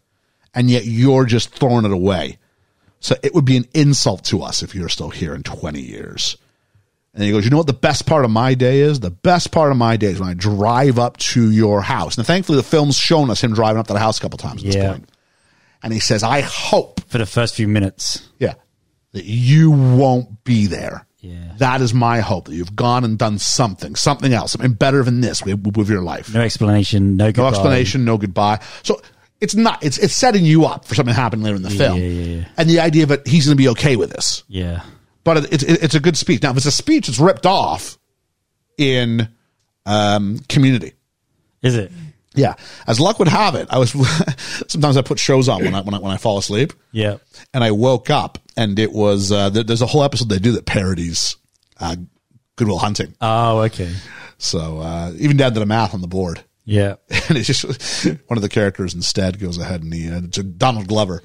He's a plumbing genius. So, and Abed says this, and his response is, Donald Glover's response is, what, you hope I'm not home? You hope I just leave you? What kind of friend are you? But that's how he's done for laughs. It's really powerful here. It is very powerful because he understands, he gets it. Yeah, like... And you're saying about this is what I'm talking about. Matt Damon is loyal to the point where this is his fault, yeah. Yeah. Yeah. The idea that... You're the only family I've had. Chucky can't go do this. Chucky can't go and become a math genius. No. But he would go and do it himself. Yeah. As loyal as you think he is, he would do this very thing. Yeah. Yeah. So then we have the grown-ups fighting because Lambeau goes and stops by Sean's office and they get into it. And they go, okay, this is what the problem is. You resent me for the success I've had. And I think there's a little bit of goodness in Lambeau here because Sean keeps bringing up the Fields medal. The medal, yeah. And I think he's like, look, I would give it, because now it's the only thing that defines him.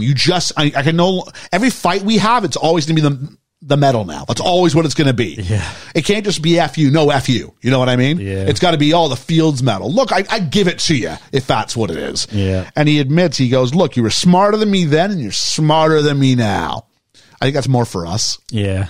To go, look, he goes, but he says, you look down at me. And that's fine. He goes, you know why I don't go to those reunions? Because you look dead. It's that look. It's that look I'm trying to stay away from. The problem is, you think I got stuck here? I chose this, you sanctimonious prick. That's a Robin Williams thing. Yeah. And then as this is how he goes, and he's talking about the boy, and he goes, maybe the boy isn't like you. And then there's Will.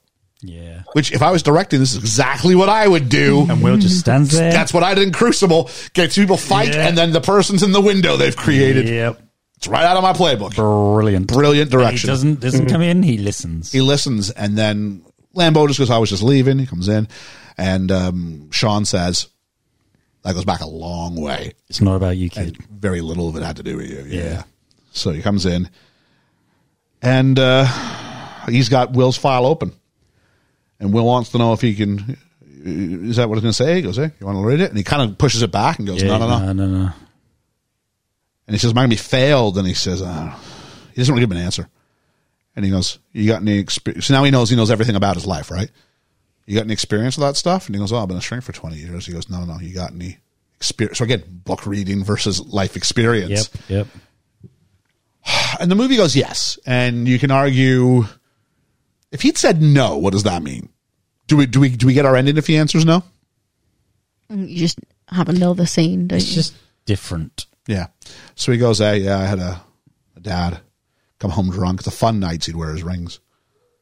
And then, so he goes, yeah, one of my foster fathers, it was a wrench, a belt, or something else. Yeah. And he'd say, choose one. And you'd go for the worst. And he says, Sean goes, I choose the belt. He goes, I chose the wrench. Sean goes, why? He said, because fuck him, that's why. Yeah. And he goes, but basically goes, yeah, respect. Yeah. And so he looks through and he says, all that stuff, it's not your fault. And he kind of goes through all the stages of grief in this. Yeah. And he's like, yeah. It's fine. I know. It's not your fault. And he goes, he kind of laughs. He goes, yeah, all right. He goes, it's not your fault. He's like, what are you doing something now? What are you doing? And he moves closer to him. He keeps coming closer. It's not your fault. And then he pushes him. It's not your fault. He says, why are you doing this? You play, it better not be a thing. And then finally he just accepts it and kind of just. Not you, Sean, first. Not you, yeah. Not you, yeah. That's where it got me. That's made me well. What's your interpretation of that? Because I'm not sure I'm getting what you're getting from it. Because he doesn't want, because he's finally gotten through to, and he knows it is it, but he's one last ditch attempt to push away the person that's about to become someone who stays, been able to get through to it. Because if I let you win, you can hurt me. Yeah. It's that. It's not you. Don't do it. Yeah. Don't do this to me. And he sort of collapses on him and weeps. And with all respect to it, I do, for all the banner we have, I think the world of Hermes. I do. But for Hermes to tell me Matt Damon can't act. He doesn't. Or can't cry. Mental. Come on. Yeah. Come on. I'm choosing a wrench here, Hermes. Fuck you. That's why. He's just laughing on the other end. I know he is. What a powerful scene. Oh, and it's I was a mess. It's real easy to look at Matt Damon. Of course you would. But if you get a chance to look at Robin Williams, why does it too? Yeah. And getting closer and tighter. And the only other person we've seen shot this tight is with Skylar. Yeah. It's So it's a great moment in the film. I imagine when they wrote this scene, it's about the steps of grief. Yeah. And making sure he hits all of them. Not stupid. Dude, there's the sigh and the. I was just a mess. I don't know. It didn't get me when I watched it most recently. Oh, it still did me. I'm taking notes. I'm thinking. I'm also thinking about. I've also got maybe. You got different. Maybe it's an interesting way to sort of talk about this. Is not only do I have the experience of trying to plot what's going on in the movie, but I've also got. What is it that I want to say about this scene as it's going on? So I'm trying to sort of get all that together and somehow still experience the movie at the same time. Yeah, that's tough. Mm-hmm. Which is hard. Yeah.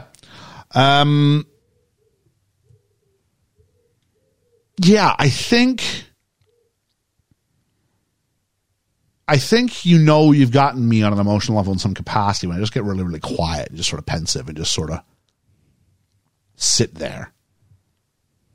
I thought having him break and him cry on his shoulder and they embrace, they don't just cut away from that. They hold it. And there's an intimacy here between two men. And in 1997,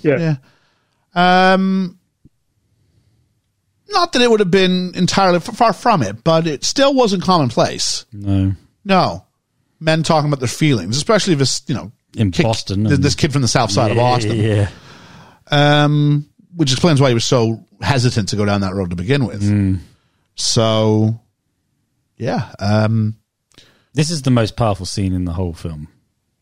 It's really interesting. When we get to the end game, there's a lot of really good scenes. There are some really good scenes, yeah. But they build on each other because you don't get to it. Oh, you've got the scene with the "I don't love you." Yeah. Even the phone call as well. Yeah. Then you've got the Chucky scene, and the Chucky scene's a really important scene. Really important scene. Yeah. Yeah. And then you got this. I cried at that too. And I guess it depends. We talked about it a little bit with Armageddon when we were all looking at the relationship between Harry and there were Ben Affleck films. See, Ben Affleck just brings it. Yeah, he does, doesn't he? Maybe he's the best actor. He's very good, but he's not that. I'll go with that one. Would that be an error? Oh my god! Forget Private Ryan. Let's just change our lanes here. If anybody gets that one. It depends. So when we did Armageddon, so Megan was talking about the scene that got her the most was the scene between Harry and AJ, because of the relationship she feels that she has with her dad. Yeah. Or was it? No, I think maybe hers was the scene with Harry and Liv. And the daughter. The daughter, she's speaking to him Rose, one-to-one. The hands on the screen. Yeah. Whereas I was saying, like, Harry and AJ, I'm like bawling. Yeah. Because I didn't have that. I didn't have that sort of thing, right? No. And so in the same breath, this scene here, what do you want? And who do you want it from? Is it the friend speech? Or is it the surrogate father speech? For me, it's the latter, but they're both right up there. They're both, yeah. And I get that. And so and they're two people that mean a lot to him. Yeah, I think it's coming back to, I'm sure people at some point had a conversation when we went out to the factory similar to, you don't have to do this. In fact, I think there's one guy I can say this about where he went, you can do this. Nothing wrong with this. Because the whole speech about, I build someone's car. I do something, that's what I'm doing. I'm building someone's car. There is an honor in that. Yeah. I go home going, I help build a safe vehicle for someone. And you can tell yourself that. And there's honor in it but if someone asked me, is it really what you wanted to do? And no, it's not. No. And looking back now, if I'd stayed there versus, I had a student who got into Cambridge this week. You know what I mean? Yeah. And the first thing they did was they got their parent to get in contact with me, so that I was the first to know. That's cool. Before any member of staff, I was the first to know. So you must have meant a lot to them. Yeah. And it's that thing where I don't want to sit there and be like, no, but I don't want to disempower their voice either. And so I'm going, it was one of those situations where, I guess my impact was not insignificant. Yeah. And so if you went back and talked to the version of me who's going, hey, maybe I'll stay here. Yeah. There's nothing wrong with it, but it's not that. Yes, yeah. So, yeah. It is what it is. It is what it is. So then we get to session 8, and a little bit of time's gone by, and he says, hey, I got a job lined up at McNeil, which is one of the places, I think it's the place, McNeil, that Ben Affleck went to earlier and made out $78, a little richer. He goes, is it what you want? And he goes, yeah, I think so. And he goes, time's up. And I don't know if you noticed, it's the only scene when the only session they're not sitting opposite each other, but they're sitting on the same side of the camera. Yeah. Side by side. Yeah. Because that's the breakthrough. They're not opposites anymore. They're not fighting each other. Yeah. They're on the same side. And Will goes to thank him, and he tries to stumble through some. And he goes, "You're welcome." Yeah, I know. Just cuts him off and goes, "Yeah, you're welcome. I know." Yeah. And it says, "Sean, what do you do?" He said, "I'm going to travel a bit." He said, "I'm going to put my chips back on the table." And they hug, and he goes, Will I see you again? No, Will asks, does this violate doctor-patient kind of like appropriateness? And he goes, only if you grab my ass. Yeah, that's a Robin Williams. That's him. Oh, see, I can see that being a Damon Affleck line. Could you? Yeah, I think so. No, I think that's more Robin Williams. That South Boston borderline homophobia thing, that's totally a line that would come up. Now, could I see Robin Williams also making that joke? Yeah, I could, but it's one that I could totally see being in the original script. Okay. That made me laugh. But he says, hey, I'd like to keep in touch. He goes, yeah. Gives him some information, says they're taking a hold of me. And so the idea of it, we may no longer be doctor-patient, but we can have a relationship. Yeah. Because what's his number one fear? Abandonment. Like, you can't be like, nope. See ya. We're official. No, I'm no longer your doctor. We are not seeing each other anymore. Gone. And at this point, he's been calling him son for a couple of sessions now. Mm-hmm. So. Yeah, because before that was like chief, wasn't it? And stuff like that. Yeah. In the bar, with his friends, they're talking up Ben Affleck's character, Chucky's talking up Morgan. He's like, he's a really good guy. He is. And then he comes around and he goes, well, what are you guys talking about? He goes, who the fuck's talking to you? How about you worry about yourselves? It's going to be none of your damn business. Which is really nice, actually, because you go, he's got a heart for him, doesn't he? He does, yeah. Aren't they supposed to be brothers in this? Or just No, he's just living with them. Oh, Yeah. okay. I skipped. I mean, there's a whole scene where he's upstairs in his mum's bedroom. Yeah. Oh, yeah. I skipped that. I'm glad you skipped that. Yeah. If people think a little blue this episode, you should see the stuff I'm cutting out. So it turns out they've bought Will a present. So they go outside and they've bought him the ugliest car. I love it. Yeah, it's great. I love it. But like it looks trash, but it will do what it's supposed to do. Yeah, I love the shape of it. I But like it. I think it's a great. visual representation of who Will is by society. If you look at him, you'll go, oh, he's poor. But He's unsightly. He doesn't belong here.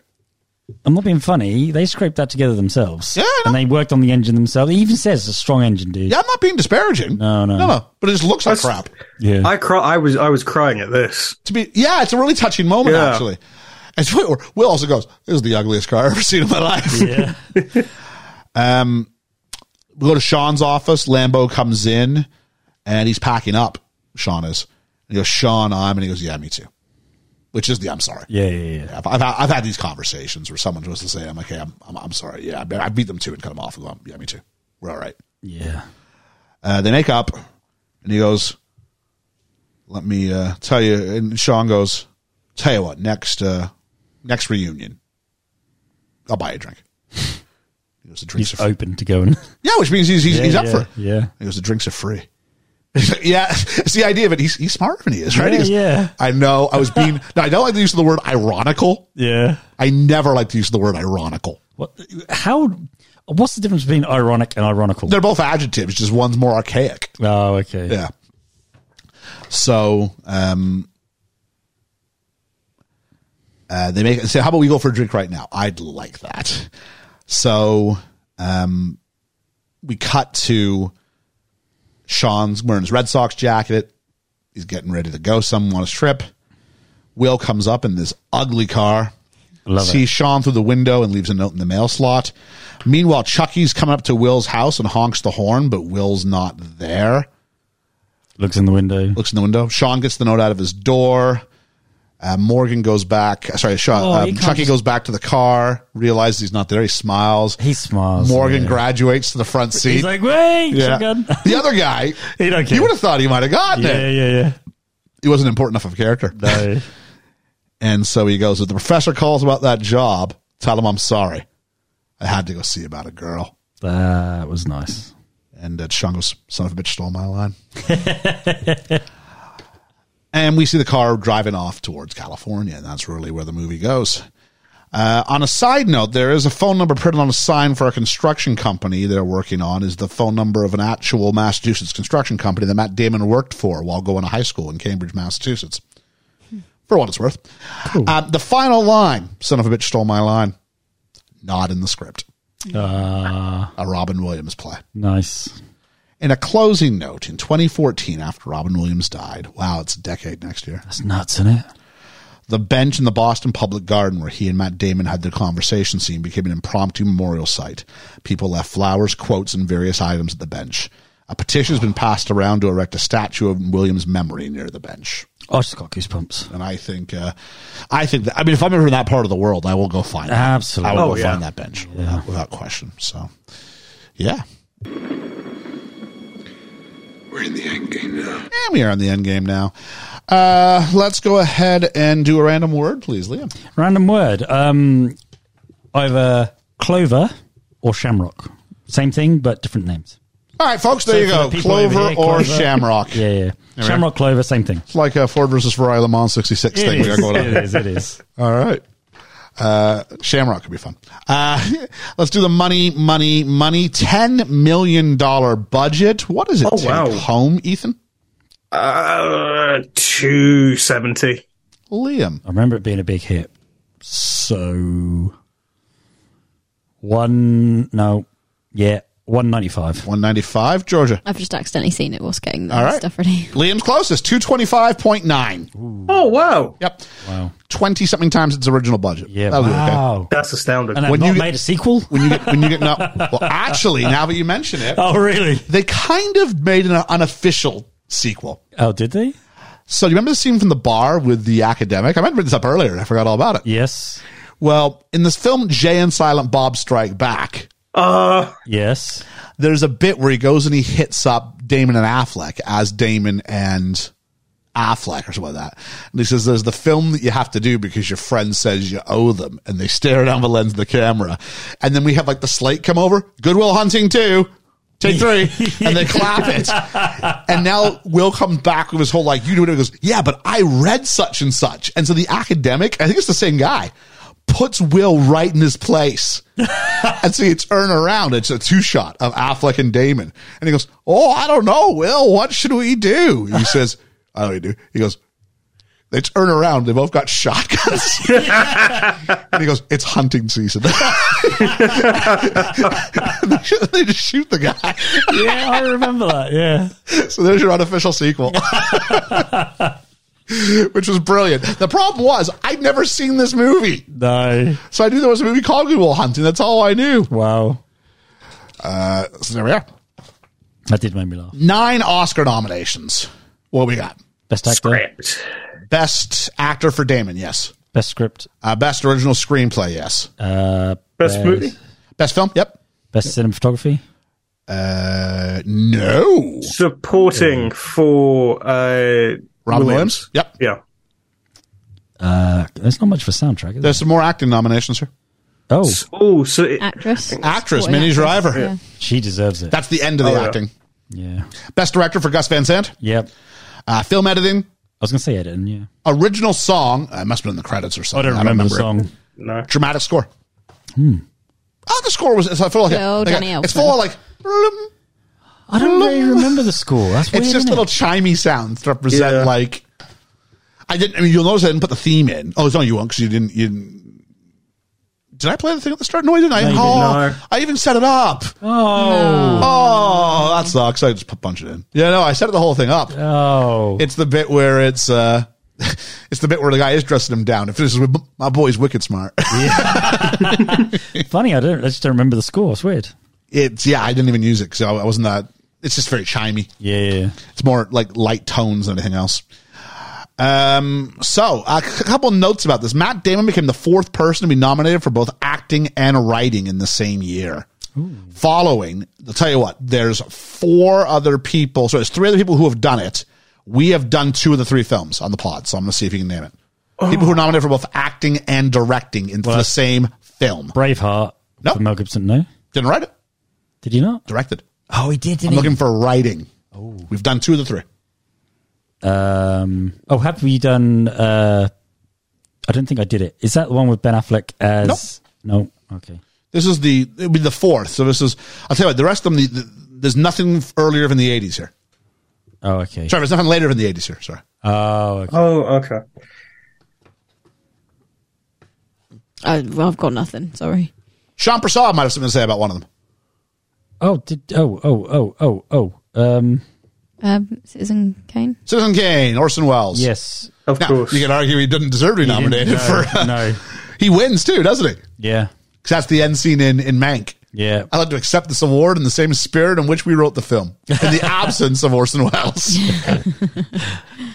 Love that. Gary Oldman, fantastic. Problem is, I'm not very good at writers and actors. I'm more better with... Hey, Paulie, she's with me. Rocky. That's Rocky. Yeah, isn't it? Rocky. Oh, yeah, he did write it. He wrote it and he Yeah. starred in it. And the last one's Charlie Chaplin, the great dictator. Oh, okay. One of the ones where he speaks in it. Yeah. One of the few guys who could do both silent and Yeah, he spoken. did. Yeah. His big speech, I did not ask to be a dictator. Never seen it, but it's on my list, I think, so we'll have to see it at some point. Oh, okay, yeah. Yeah.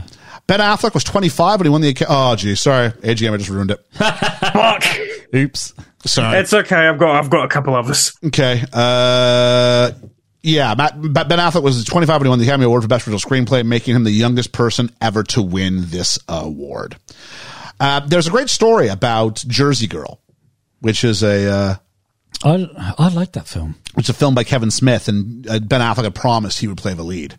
But all he'd ever heard was like a concept. Yeah. And he kept phoning them saying, when are you going to do it? When are you going to, because like Daredevil was coming up or something like that. Yeah, He goes, when are you going to do it? When are you going to do it? And he goes, I want to do Jersey Girl. When are you going to do it? You finished it yet? You finished it? You finished it yet? And Kevin Smith says, one of us, Ben, has an Academy Award for writing. You're aware of this, right? It ain't me. I love their friendship. It's great. And then finally he went, I'll tell you what, you go ahead and tell him you can do Daredevil. And he's like, oh, thanks a lot, man. Thanks a lot. And they phoned him back like 5 minutes later and went, you haven't finished writing it, have you? Oh, the deal was you can do it, but you'll have to do Jersey Girl for like much less if I let you out of this, because he committed to doing Jersey Girl. Oh, okay. Like contractually. Yeah. And he went, all right, I'll tell you what, if you promise to do Jersey Girl for less, I will push Jersey Girl back 6 months. I like Jersey. And then he goes, it phoned him back and said, you haven't finished writing it. He goes, nope, sucker. This is the first time a film in which the top billed actor wins an Oscar for Best Supporting Actor in a Supporting Role. Yeah. Robin Williams got top billing. Top bill, yeah. Well, a guest on The Late Show with David Letterman, Robin Williams joked about his amazing experience after winning an Oscar for his role in the film. He said, it's amazing. When you win the Academy Award, you have everyone for a week who's like, hey, Good Will Hunting, way to go. Good Will Hunting, Academy Award, way to go. And 2 weeks later, it's like, hey, Mark, how are you?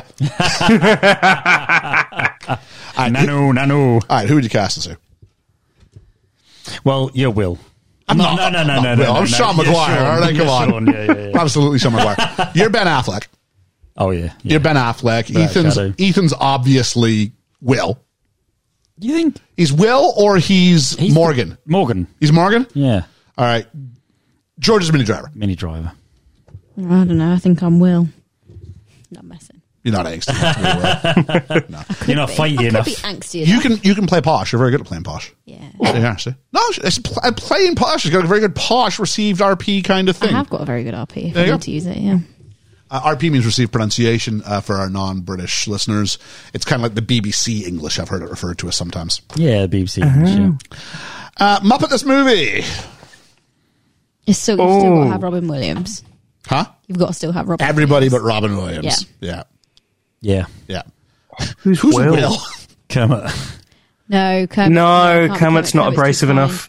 It's got to be someone like Rizzo.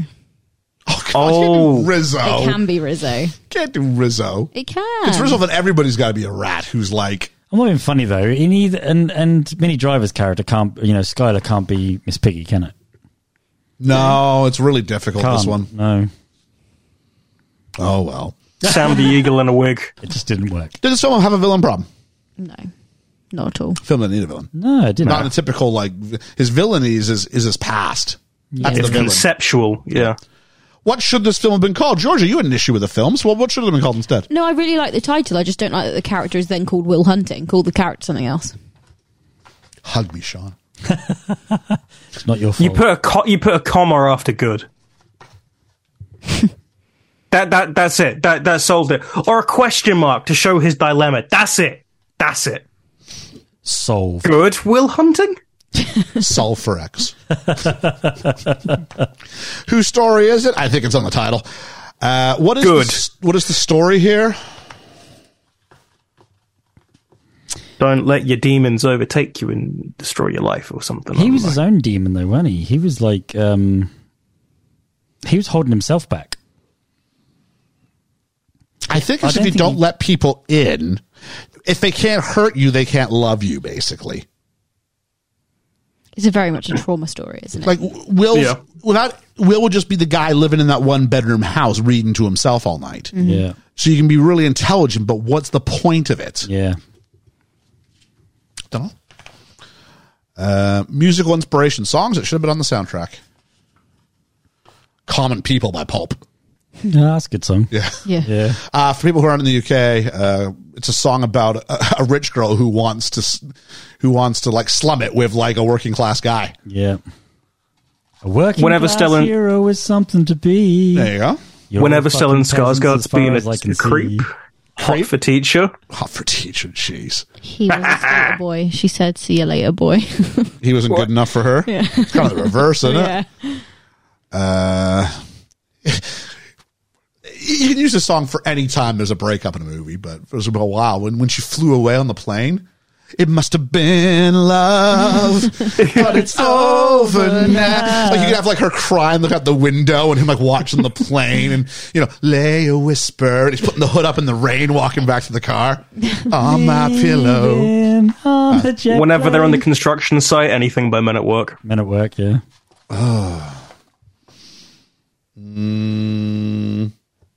About it. Push it real good. Roll of Women, Georgia. Stunning. Yeah? Yeah. I think so.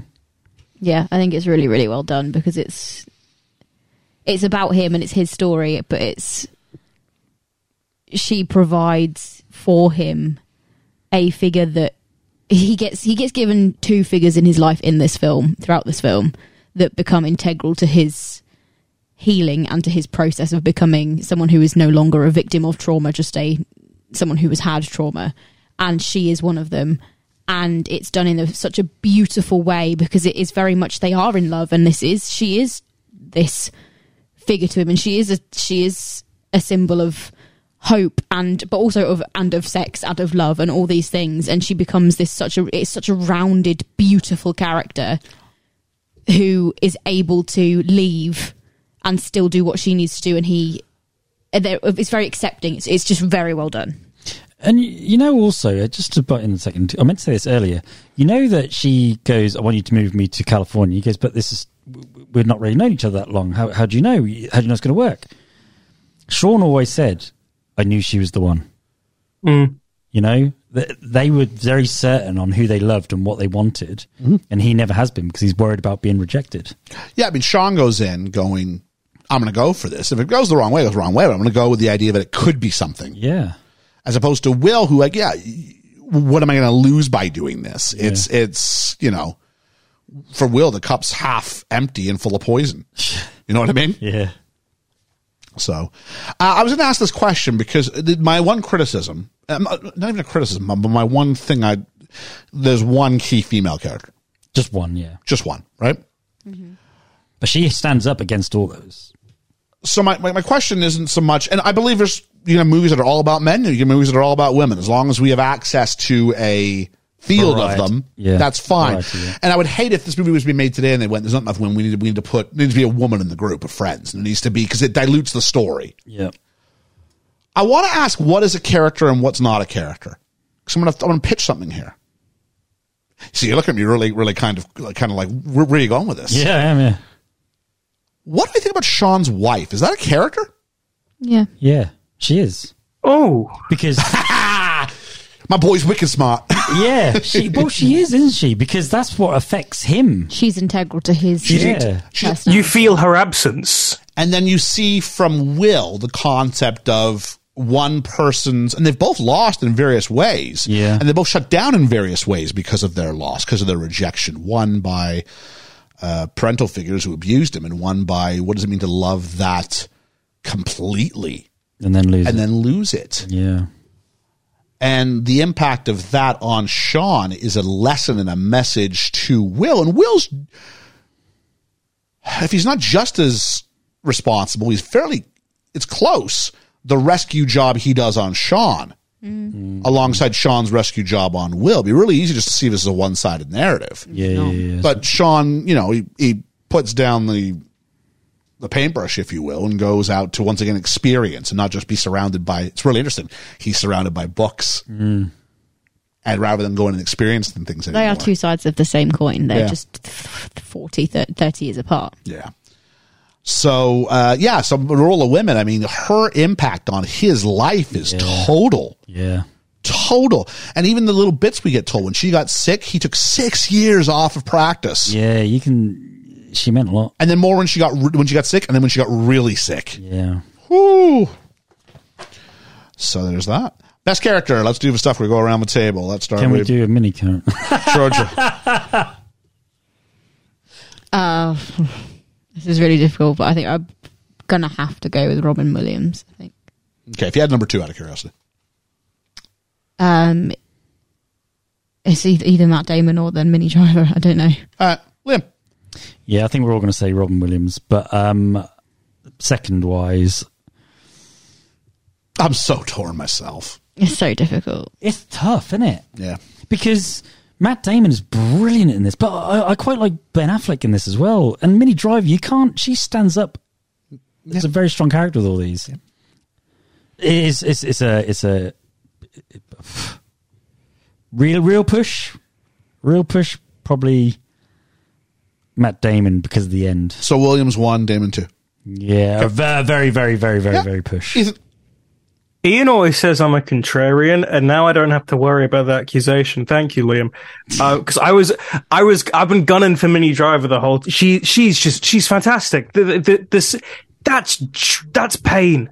That's pain on a screen that a lot of people can't do, and I'm in awe of that. It's fantastic. Yeah, it's Williams number 1. Yeah. It's the 4 of them. The 4 of them are all. You can't. It's tough, isn't it? Skarsgård's great too. Yeah. As is, I think Casey Affleck's really good in it. Noise the arse off me. Noise annoys the arse off me. You're supposed to, because Affleck tells you he is until the end. I'm gonna go Affleck number 2. It's tough. It's tough. He doesn't get his big scene. Isn't the big emotional scene? It's got emotions to it, but it's not Robin Williams' scene, and it's not Minnie Driver's scene. It's a different kind of scene. Yeah. But a very important scene.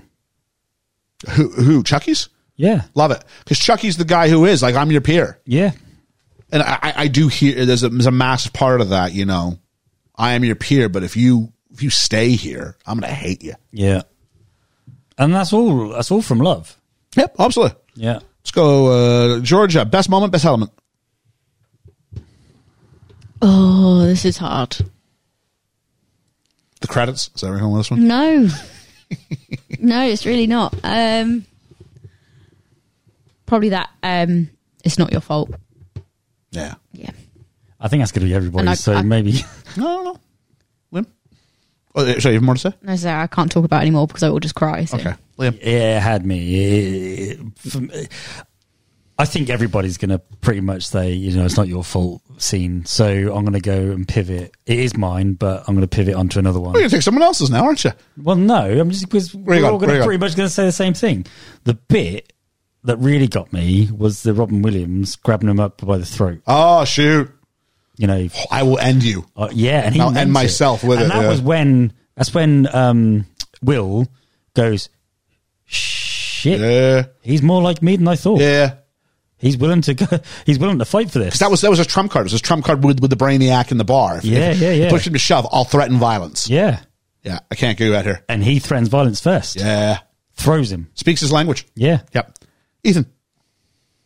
It's Ben Affleck's speech to Will. There were points where you were just saying the scenes. I have cried a lot while you've just been talking about the film because a lot of them hit me in different places because of whatever reason. But this one spoke to me in a way that I had to pause the film for a minute because I was not crying, but I just tears falling no matter what I did. It just hit me in such a way. Sometimes with this classism, what can happen is if you try to go beyond where you were, there's one of two things. The good case is you hope it'll be, hey, go on and get out of here. Go on and do something more. Yeah. The other side is, you think you're better than me, which is what we saw with the maintenance guys and all that stuff. Yep. And that, especially in things in Boston, that stuff gets played around a lot. If you ever had a chance to see, we saw a town, there was some of it there. If you ever get a chance to see The Perfect Storm, that's got a lot of it too. So is that the one with George Clooney? Yeah. Yeah. It's all right. It's not great. It's all right. Based on a true story, wasn't it? So I think that speech where he's like, I need you to get out of here. It's huge because he can be less like me. Yeah. That's okay. He's giving him permission to do it. My favorite scene, though, I'll go my favorite. It's weird because this is where the acting, for all of us, we've kind of chosen a third actor with the scenes that we've chosen in a sense. Honorable mention of a scene on the bench. Yeah. Just saying. Yeah. That is a masterclass in how to deliver a monologue. Yeah. Yeah, that's one I'd like to do as a. I'd love to have a go at that. If they ever, very rarely now have I ever got to do an audition where it's like just prepare a monologue. Back in the day, I used to get a lot of them. Yeah. I would like to have a go at this. I think I could do that. That's a drop the mic moment, isn't it? But my scene's going to be the Mini Driver I Don't Love You scene. Oh, yeah. For the reasons There's a lot that of was mentioned, but because that's the scene where you get to see that Will's not the only one who's hurting, and his actions are hurting people as well. And then it's important that Will's not perfect. Oh, he's far from it. As far as like perfect because you're damaged. Yeah. But he's causing people real pain and doesn't seem to register with it. It can be a defense mechanism. That's fine. Yeah. But look at this. This girl didn't ask for it. And we didn't mention it. He keeps coming. He's really hung up on her money. And she did the whole speech where she went, my dad died. Yeah. I would give this all back for a day with him. Yeah. Oh. Yeah. So don't get hung up on this money. It doesn't define who I am. Exactly. Yeah. And it's about loyalty and family and all that. Now, he can't relate to the family part of it, but still, you know what I mean? Yeah. But that's what sometimes when you have these people, when you have this sort of classism, anybody who has it, there's the assumption they're living this kind of, we use the word privilege a lot right now in public discourse, but this overprivileged, you don't know what it's like to have pain or struggle in your life. And she's saying, hey, don't put this on me. I inherited it because my dad died. Yeah. Given the choice, I'd give it all I'd back. switch Yep. in a heartbeat. Yeah. There's mine for that. Grumble, Georgia. This film made me feel too many things. Is it a bad thing? Nope. Okay. But still, sometimes not. But I'm about to cry. I can't talk about this film for much longer. Okay. Liam. It's like Whiplash all over again. George just giving me a sign that says not my tempo. It's hard to critique this one with a grumble, but if I had to really push for one, I think they give away Matt Damon knowing the math too quickly. I'd like to have, as a viewer, been hidden from him doing it the first time. I'd like the math been worked out, and everybody, including us, is trying to find out who that was until the second math, when he says, this took us 2 years. Okay. And then have him write, and you're like, what? I think from a screenwriting perspective, I think by putting us on the inside with him, that helps build an intimacy between us and Will. Okay. Question for you. I just want to throw us back at you and see what you think. Okay. What's worse? The situation you just described where we know off the start. Yeah. Or if they try to keep it from us, but we all guess ahead of time. Where like it's going to be the kid janitor because he's the guy you're paying attention to and no one thinks it's going to be him. Yeah, but I'm not saying like, it just felt like it was too quick off the bat. Yeah. I felt like they could have just waited a scene. Would you have been okay with 15 minutes extra runtime if it gave you that? Yeah. Okay. I would actually, because I was drawn into this film. I weren't looking at the time. I was just like, oh my God. Yep. And there was more of, I remember I'd only seen it once all them years ago. And it still hung with me. Some bits surprised me still. Some bits like grabbing him by the throat. I forgot that. Yeah. The Mini Driver scene. Forgot that. But I remember the Ben Affleck speech. And I remember it's not your fault speech. Mm-hmm. These things. So I got a bit of, watching it the second time round, I got a bit of something else out of it. I could have done 15 more minutes. I don't say that lightly about most films. No, you don't. Ethan. I don't really have one. I was thinking at one point was it Lambo's sort of second is there and then isn't, but I kind of like that because his whole thing is he's just like a sleazy little rat man, and that's fine. I don't have one. The best I can do is to the streaming service Freevee, because I watched it on Prime via Freevee. Yeah, I watched it that way too. Yeah, and usually, like when a film's on TV, the thing with Freevee is you watch it for free, but you'll get ads. And I thought it'd be structured like a TV showing of a film, or the end of a scene. They'd put it in. Yeah, you get to the end of the scene, or like a part where it makes sense for the pacing, and then we do that. But I was watching the scene, and I shit you not, I had "It's not your McDonald's are ordering the new barbecue and I was like, "Fuck no! What's the point?" I had so few adverts. For a while, I was like, I saw one at the start, and it was like an hour till I got my next advert. And I had like 7 because I come and nicked your DVD of it. Yeah, you did. It's all right. I knew I could access it, so it was all right. That's a good one. Yeah, Liam rings me. He goes, I don't think I have this. And it turned out I did, because I bought a bunch of used DVDs during the pandemic. I was like, I'll just build up a little bit of a supply here. It's quite funny because we're on the phone talking, and you go, "Nah, I don't think I've got it." And then all of a sudden you start going, It was tucked into the corner of the last place I looked. I was like, what are the odds of this? Because you thought you wouldn't be able to get a chance to see it then. I did, yeah. My grumble, I don't have any. I wasn't a joke. There's not enough explosions or things. Something we didn't talk. Something maybe we could do a little bit more of, and I'm not sure we closed the loop on this. When Lambo's on his knees holding on to the burn stuff, he does say, "I wish I hadn't met you, Will." Yeah, because I could have lived my life knowing there weren't people like you. Because he's working so very hard. He says there's only 5 people that know, and it comes so and the number of people who know that you and I. There's a difference between you and I. Are like 5 people, and I'm one of them. But now he has to live his life with the knowledge that he's number 2.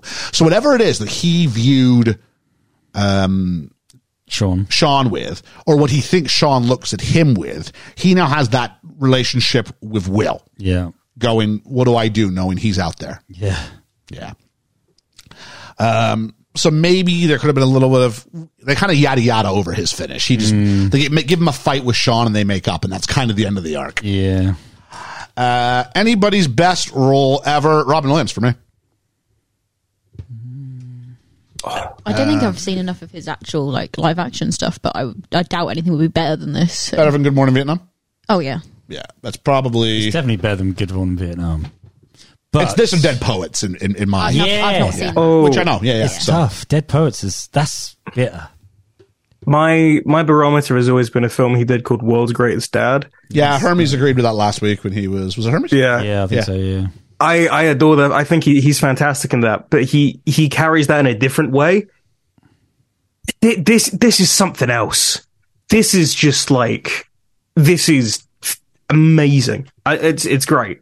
I can't even criticize it, or go, no, that's wrong, because it's right. They're both amazing performances. I appreciate Ethan trying to use some adjectives. Me too. Sorry, I was stumbling. No, after is we talked about him. It's all about goats and stuff in the group chat, and give him a hard time. So it's good to hear him, play with the English language a bit. Online, I'm an absolute menace, but I try and sound at least some semi-professional when we do this. It is time for. I never wanna act my age. What's my age again? What's my age again? Age game. It's not your fault. Play the age game. You've probably done me a service because I had 5, but now I've got 4. So we start with Matt Damon. Oh, I know this. So you two go ahead. 24. 26. Liam gets it. He's 27. Yeah, and so that's the thing. So Ben Affleck's the youngest person ever win the Academy Award for screenwriting. Yeah. Ben Affleck's, Matt Damon's the second youngest ever win for screenwriting. Okay, yeah.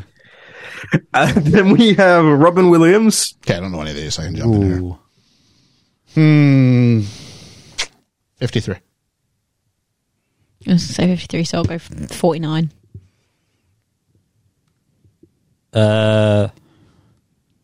55. That's George's. He's 46. Wow. It's that beard. That beard just makes him look. And the He sadness. wasn't that old when he died. He's got a very, his nose is really long. His features, sometimes you don't realize he's so animated, but they shot him so tight. Yeah, interesting. Then we have Minnie Driver. Minnie Driver. Yeah. I'm going to go 24 again. I'll hit that. I'll hit that. It's interesting statement.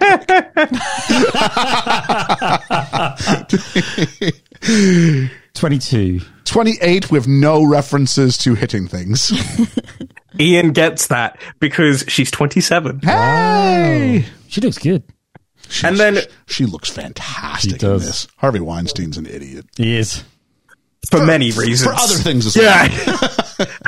So currently, we have a point for Liam, a point for Georgia, and a point for Ian. So this 4-question thing actually worked out. Yeah. Who can get Stellan Skarsgård's age? Wow. 38. No, that feels young. 42. 45. Oh, 50. Liam wins. He's 46. Shut up! Really? Yeah, I know. Wow. As soon as we said about Robin Williams, I was like, nah, that's got to be. Yeah, fair enough. Yeah. Yeah. Wow. Come on. Liam's turned on. It's like he just came across a hard math theory. Let's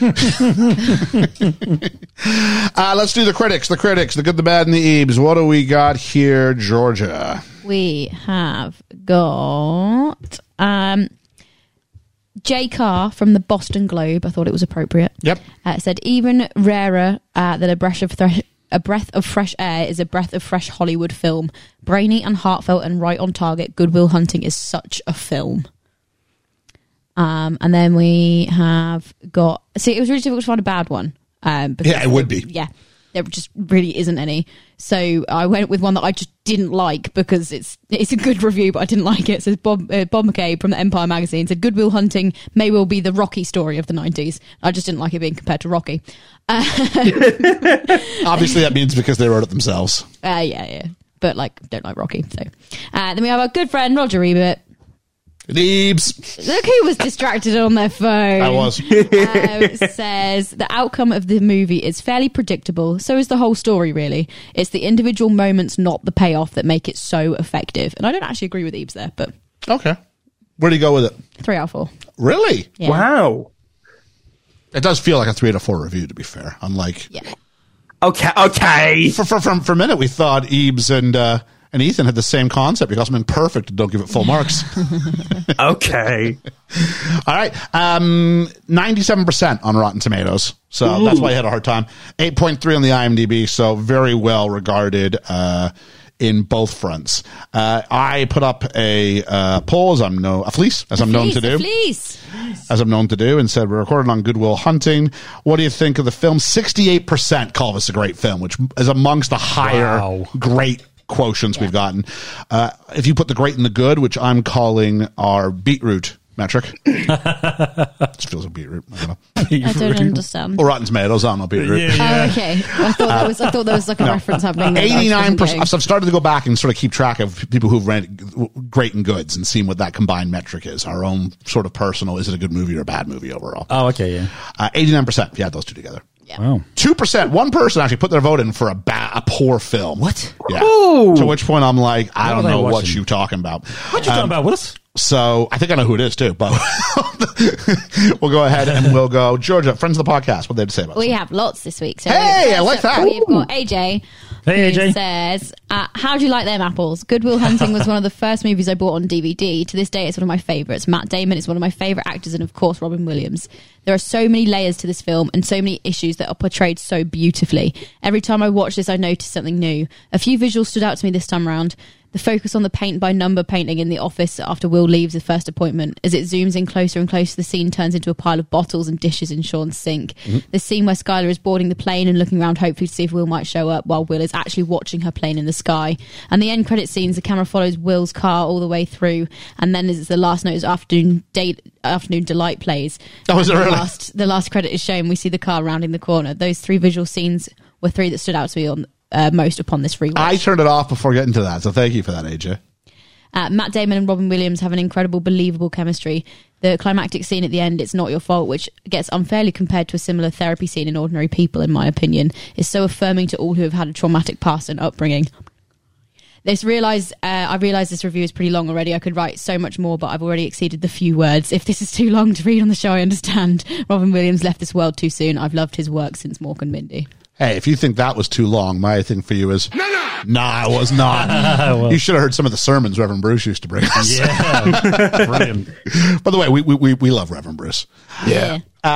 Georgia, where are you at here? Who's next? We've got one from Shy, but there is no thoughts. It is just a number, unless there's a second one submitted. Not sure. Speak of the devil or not, it's Reverend Bruce.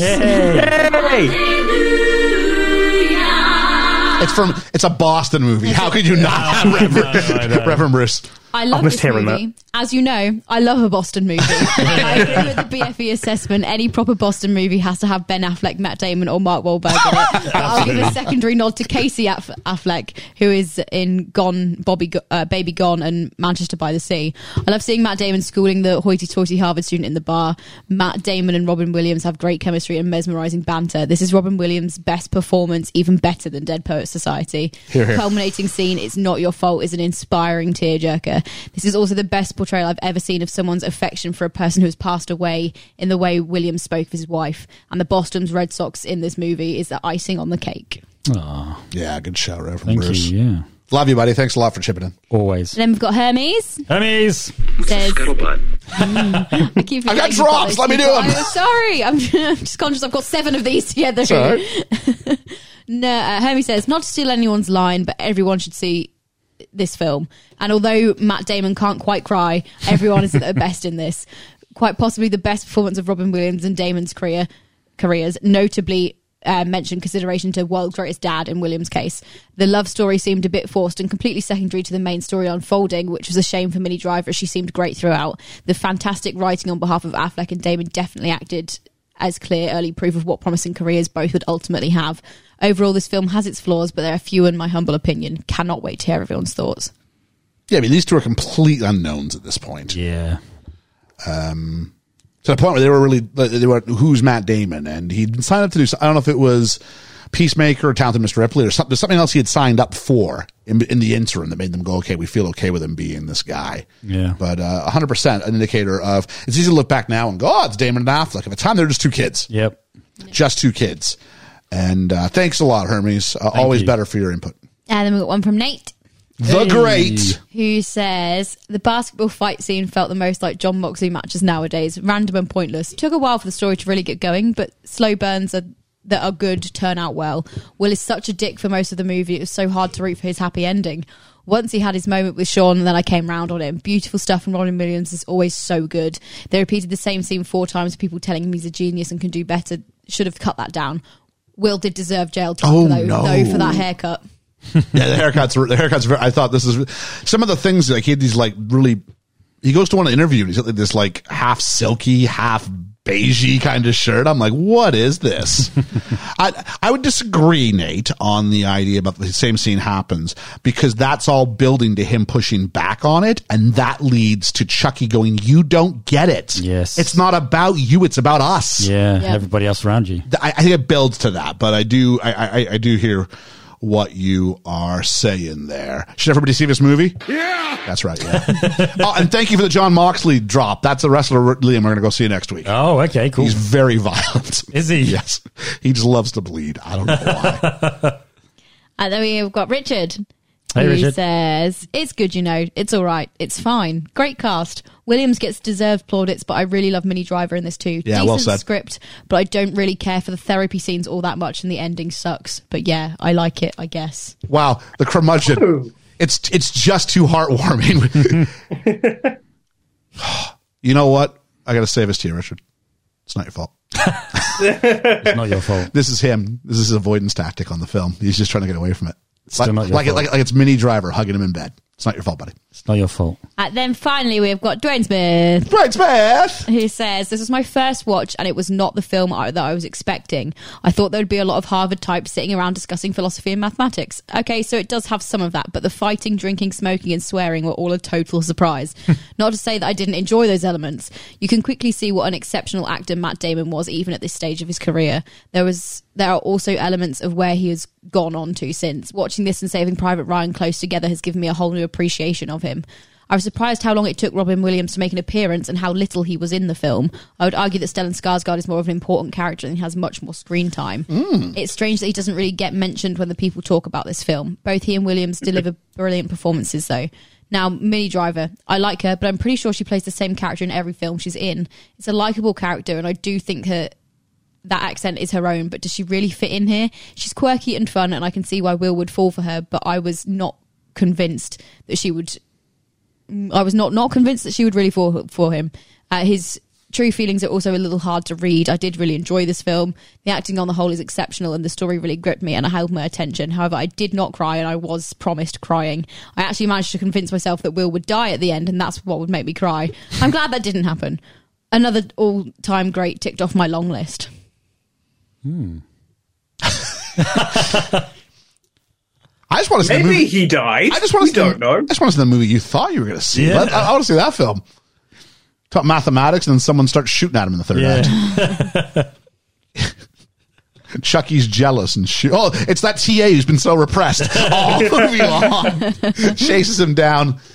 Oh, future style. There we go. And that was everybody, right? Yeah. Thank you, everybody, for joining in. If you want to know how you can go ahead and chip in on things like this and help dedicate what the final score on the film will be for us, go ahead to patreon.com/BFE. All of our tiers are mentioned there, and it helps you, I guess most importantly, it helps you support the pod and keep it on the air for what that's worth. Yeah. All right, so let's take a look and go. What did the fledgling fandom think? There are a few comments on this one, if memory serves. Let's go ahead and see what they would have been. I had it, and then it's disappeared off my screen. Am I back here? I'm back here. Excellent. So, Ed from the Film Effect Pod, hey buddy, says, you doing this or Austin Powers on Sunday? It's this. We're doing 2 in 1 day. If it's this, it is. I adore his film to death. It's a brilliant character study, one of my favorite Robin Williams showcases. The late Elliott Smith's beautiful music also set the tone precisely. We've covered it ourselves. Have I made a mistake there when I said it was... Definitely Danny Elfman. I remember seeing it on screen. Did you? Yeah. Okay. Maybe it's some sort of a record it's on. I have no idea. I think it's the person, like the music, like the diegetic music that was playing. Where's the diegetic music being played? Or is it non-diegetic? There's some like written. When we say score by, that's what we're talking about. So if it's composed for the screen, the question is: The is song at the end? Oh, this is the original song. Apologies. Yeah. So non-diegetic. My apologies. No, it's non-diegetic, but yeah, it's licensed music. Is the way we probably most refer to this. Pop Culture Pastor says, great movie. I love the exploration of the idea of it. No matter how broken we get, there is still contentment in life and in each other that can be accessed. Robin Williams is wonderful. I fully agree. I agree, yeah. David from Scriptical. Hey. I just don't like this film. What? The whole premise seems too contrived. The incredibly smart guy is a janitor at a university. Doesn't feel genuine. Also, I don't have a positive opinion of Matt Damon overall. He seems to come off as arrogant in things I have seen him in. I think he's tough in this. Like if there's arrogance, I think the only scene where I would consider him to be arrogant would be the scene where he's telling Lambeau how easy this is for him. Yeah, but it's a genuine. This is really easy for me. Yeah, as someone who works with quote unquote broken children, which is what this character is. It's someone who's been abused, someone who's got trauma. This is so fucking accurate. I don't think that's David's point about the broken thing. I think it's about the idea about it's the janitor. It's a little Prince to paupery, but I'm going. But no, that is what happens. Yeah, I would say as someone who works in education as well. Yeah. Just because you end up in a certain situation isn't necessarily a reflection of your intelligence. No, God, especially if there were contextual factors that would have resulted in you not achieving as you should, like being in the foster program. Yeah. We would call that here looked after children in this country. Child in need, yeah. And those students score significantly lower than their peers because their external factors are just so big. So how do you get the kid to come? So let's say a kid like Will Hunting, who's been abused. Yeah. And then you get him to come to school and behave in front of another male adult. Yep. That's probably not gone very well. We see his propensity to violence. I think we can extrapolate all these things. So if it was just a janitor, I think I hear you, David, but it's not just a janitor. No, there's so much more to it. He isn't just a janitor either. When you think about it, Sean Williams' character does say to him, why did you pick this? Why did you pick at one of the higher elements of learning in the world? Yeah. Just to do technical universities. Yeah, you could be a janitor anywhere. Yeah. But you chose this for a reason. You chose this, yeah. Ed from the Film Effect says, please know the folks who voted okay to pour my way. I realized the film was subjective, but they're still wrong. David, please get in contact with Ed from the Film Effect Podcast. You can find his comments in the same thread as yours.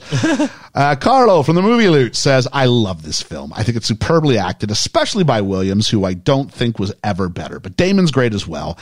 I even dedicated a whole special episode to the park bench scene. He's got his link. I'm literally retweeting it as I'm doing it. There it is. It's out there now. And then AJ says, great film. I'd be inclined to agree with that.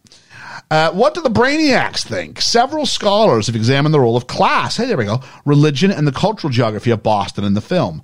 Jeffrey Harley Mera observed that the residual Catholic-Protestant tensions in Boston is an important backdrop in the film, as Irish Catholics from Southie are aligned against ostensibly Protestant characters who are affiliated with Harvard and MIT. Very interesting. Emmett Wynn has argued that the character interactions show class conflict and stunted social mobility, while similarly David Lipset commented that class inequality is a driving subtext. And I'll also mention that. I mean, you look at schools that are located in less socioeconomic privileged areas, and you compare them with similar sort of remits in more affluent communities. Yep. The academic performance of those two groups follow that situation. Because if you're a teacher, which one do you want to work at? Yeah. The one that's got less of the behavioral sort of. So we see that in this country. We see it in Canada. We see it everywhere. Everywhere, yeah. So if given a choice, you'll choose the one that, even if it pays you the same, a lot of people will choose the one where, you know, cushy's not the right word, but you where don't have to work as hard for the attention of the kids. I'd ask where there's less obstacles. Yeah. Less disruption in the classroom. Yeah, sure. Yeah. That can be part of it. So people every year, you know, I work in this whole region actually. Yeah. Norfolk is considered kind of a difficult area to teach. Not as hard as some places like, you know, there's places in like London and things like that that'll be worse too. But there's a lot of people who will go and find, we have a system in this country where we rank schools on 4 levels, the top being outstanding, and people go work in an outstanding school where they don't have to worry about many of the issues that we have at schools like the one I'm at. Yeah. So there we go. If you like this film or episode, you would like Dead Poets Society. Yes. You would like maybe Good Morning Vietnam, just for another Robin Williams Oscar-nominated role. You'd like maybe The Departed as being The Departed brought to us by Hermes, The Town brought to us by Reverend Bruce, and having Ben Affleck in it. Yeah. So lots of good stuff out there. Why not go check some of that stuff out? Promos, not much going on this week because we're going to go see the wrestling. We're doing a double dip. Something might pop up, but it might not. So I'm not going to promise anything because I don't know if I'd be able to deliver it. We'll see. So now all that's left to do now is our ratings. Georgia, where are you going with this? This is very, very difficult because I'm trying to divorce some of my emotion from it. Because my emotional reading and reaction to this film probably isn't it is the stereotypical one, but I think it went beyond the normal reaction for various reasons. So I was trying to divorce that a little bit and kind of go objectively, how good is this film? Regardless of my past experience, how good is this film? And then I still couldn't find anything that was massively wrong with it. Okay. But it made me, and it's not even the film's fault, but this made me sad to a point where I'm still about to cry now, and I watched it yesterday. So I don't think I can call it perfect just because I don't think that's what I want from a perfect film. I don't want to be sad. I don't mind thinking and all of those things, but the overarching feeling I get from this film is still sad, not happy. Whereas something like Little Miss Sunshine takes me on that emotional journey and is warm. And there is warmth in this film, there really, really is. But the overarching thing is the sadness. Whereas that one wins over with the warmth, which I think just tips it into the 10. Whereas this, it doesn't quite tip in. It's got to be 9.5. Okay. Yeah. And is it just too serious to put a thing on it? It's, yeah. Okay, that's fine. Thank you for your honesty there. Liam. I've only watched this film twice, and the second time was sometime this week. And it left a lasting impression on me the first time I watched it way back in the day. I really love this film. Because it takes me on an emotional journey, and I'm an emotional person. I get involved with characters and film, and I put myself in the situation, and there's, you know, I have noticed that. Yeah. I find it hard to divorce myself from it and be a fly on the wall. I do really love this film, but I'm going by what Felicity told me. She said, "Is this better?" Because we always judge things on Back to the Future for the 8.5. Is it better than Back to the Future? This is definitely better than Back to the Future. I was about to Yeah, go. don't worry. I go, what? But she said to me, you know, with 10s and stuff, you know, is this better than 3 Billboards? What'd you give 3 Billboards? I gave 3 Billboards 10. Okay. Just before does that mean, I was curious because I have 10s, but obviously one film, Little Miss Sunshine, so far has been the favorite one of mine that we've done. Yeah. Does that mean you have to be as good or better to also be a 10? In which case, there's only one 10 film ever. Well, I'm just saying, what did I get from this film and what did I get from that film? Yep, totally fine. You know, and I got more from the other film. Mm-hmm. So with that, I'm going to give this 9.5. It's Not Your Faults out of 10. Wow. I hope at last it's not your fault. It's because someone hugged you. It's like, actually, it's not your. Well, actually, it is, isn't it? It's hard to find fault with this film, but yeah, I agree with that. I'm trying to find the best film ever, and so does that mean there's only there's only one 10 out there in the world for you? No, which isn't true because you've got like 3 of them. No, yeah. But I'm trying to gauge how I felt with 3 Billboards and how I felt with this, and where would it be on the standing? And it's just shy of the 10. No, you're fine. I was just sort of giving a little, just shy of the 10. Just kind of find out your internal logic. Look, it's not your fault. It's not your fault. Not you, Liam. 2 things. Sean Maguire is a character in my favorite video game of all time, so that was neat. And Stellan Skarsgård wears a lot of scarves throughout this film, so I'm calling him Stellan Skarsgård now. Skarsgård. I've been having the same thing that like Georgia and Liam have had, where I went, is this as good as the last Matt Damon movie that I covered, which I gave a 10 out of 10, which was Saving Private Ryan. And I'm going, maybe I've just got a pattern with Matt Damon films. I've given 3 10s since we've done the podcast, and that was for Spider-Man Into the Spider-Verse because the animation was just amazing. Little Miss Sunshine because it's the perfect movie, maybe a 9.5 of a film, and Saving Private Ryan because that put me in such a place. So I went, can I justify it in that same kind of way? Can I see it in that way? And usually when we do a film, I'm gonna sans Little Miss Sunshine for this because I did a stupid little inner monologue doubt thing. I can just go 10. That is a 10. I knew that the second that I got to the end of Saving Private Ryan, I went, this is the 10 film. This is a stat like this, and I got a similar feeling from this. And we're doing anything just because a film doesn't have any flaws. I can't find flaws. Doesn't mean this means it's 10 out of 10.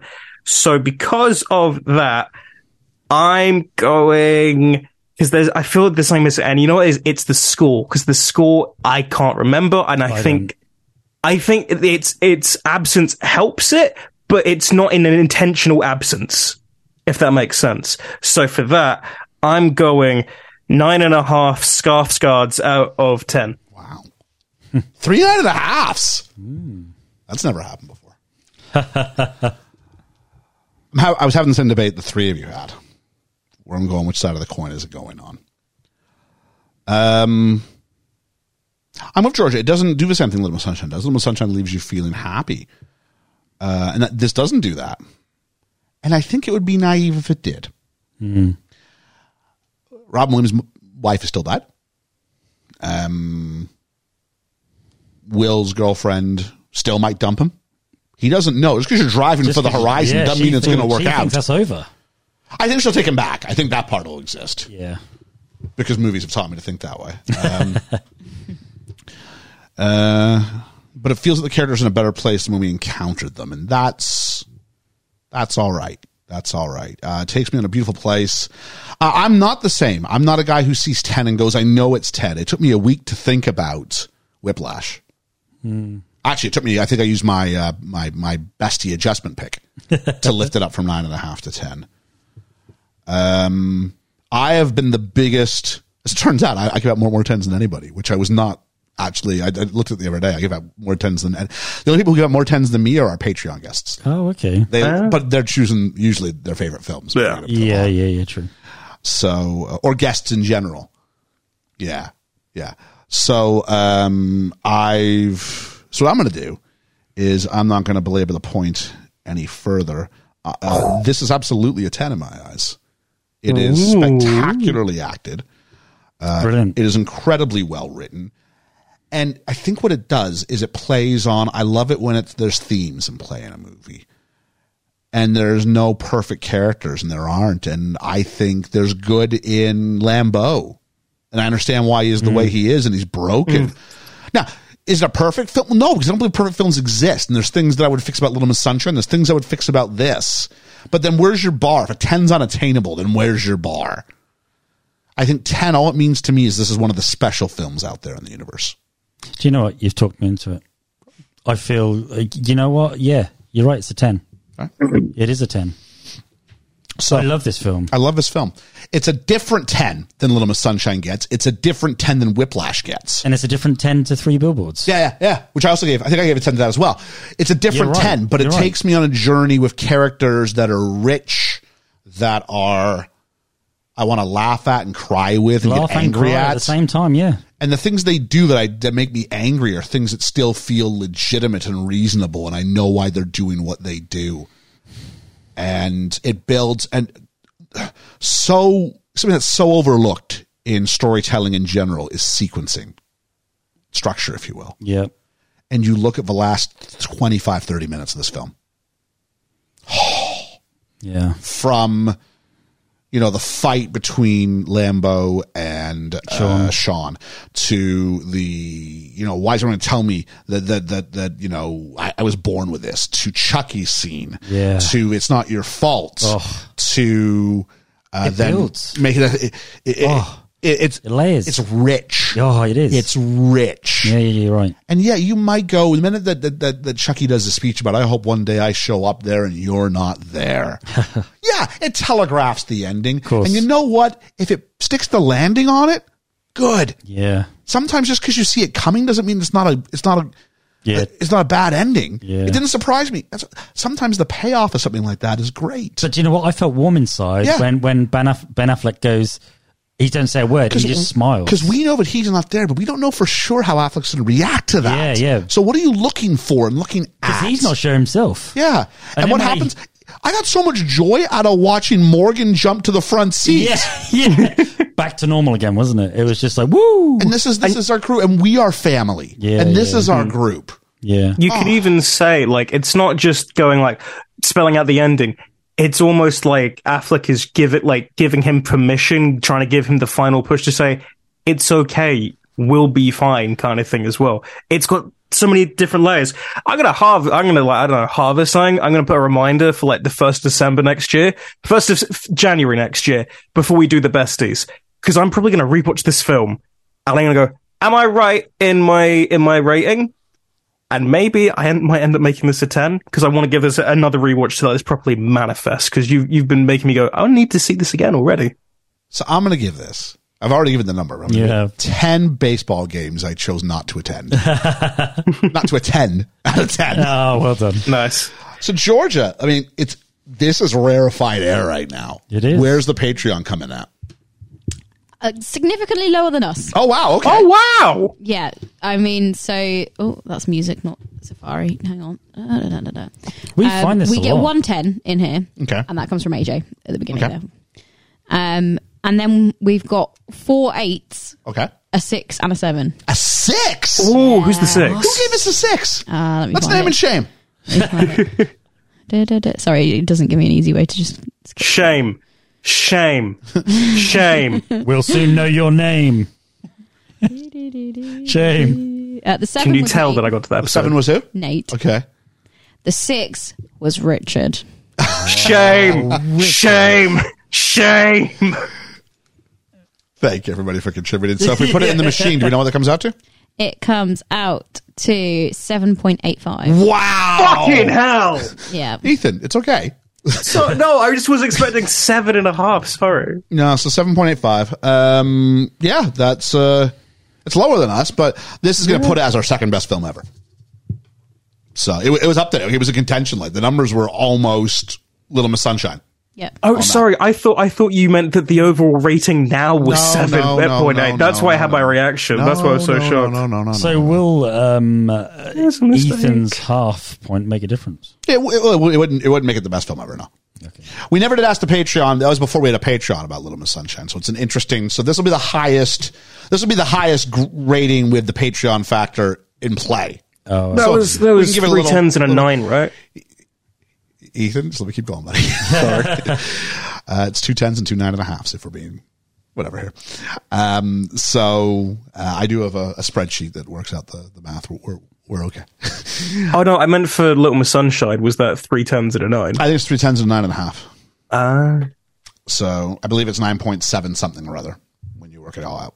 So let's take a look, though, at this and go, well, all that's left to do now is talk about what we are doing next week. Before we do that, another thanks once again to Julene, Hermes, James de Guzman, Lena Oberholzer, Anthony and Davies, Chris Peterson, Randall Whatcher Handle Silva, Dwayne Smith, the Yeetmeister, Reverend Bruce, Nate the Great, Andy Dixon, Holly Callan, Cheesy with a fish on a bike, Richard, Ryan Kuketz, Dirk, but his friends call him Diggler, AJ from Nova Scotia, and Stu from the Stu World Order Podcast, SWO.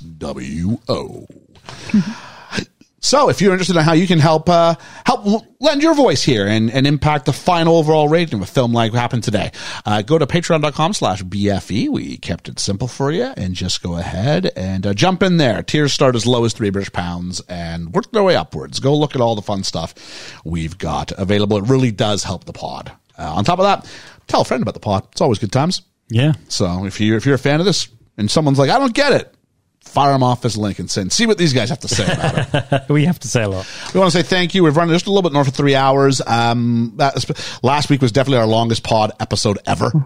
By a mile. Country mile. So I used to go, I don't know which one the longest is. I can definitely now say with assuredness I know what the longest one is. Yep. So there we are.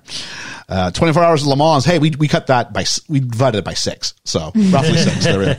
So next week, however, we're going to go ahead and it's going to be a little bit on the lighter fare, a little less serious, a little more just a promise we made. And that was last year. We did the first of the series. We said we'd do one every year until we finished the sequence.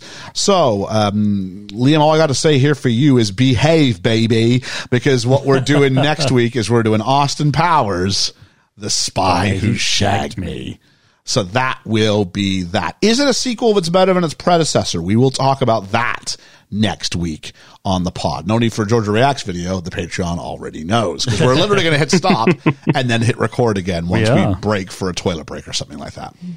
So that's about it. So please join us next week when we tackle the Jay Roach, I want to think his name is. Yeah. Mike Myers collaboration. Austin Powers and The Spy Who Shagged Me. For Best Film Ever, I've been Ian. I've been Liam.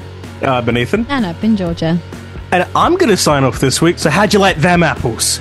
We'll catch you on the flippity flop. The flippity flip flop. Son of a bitch stole my line.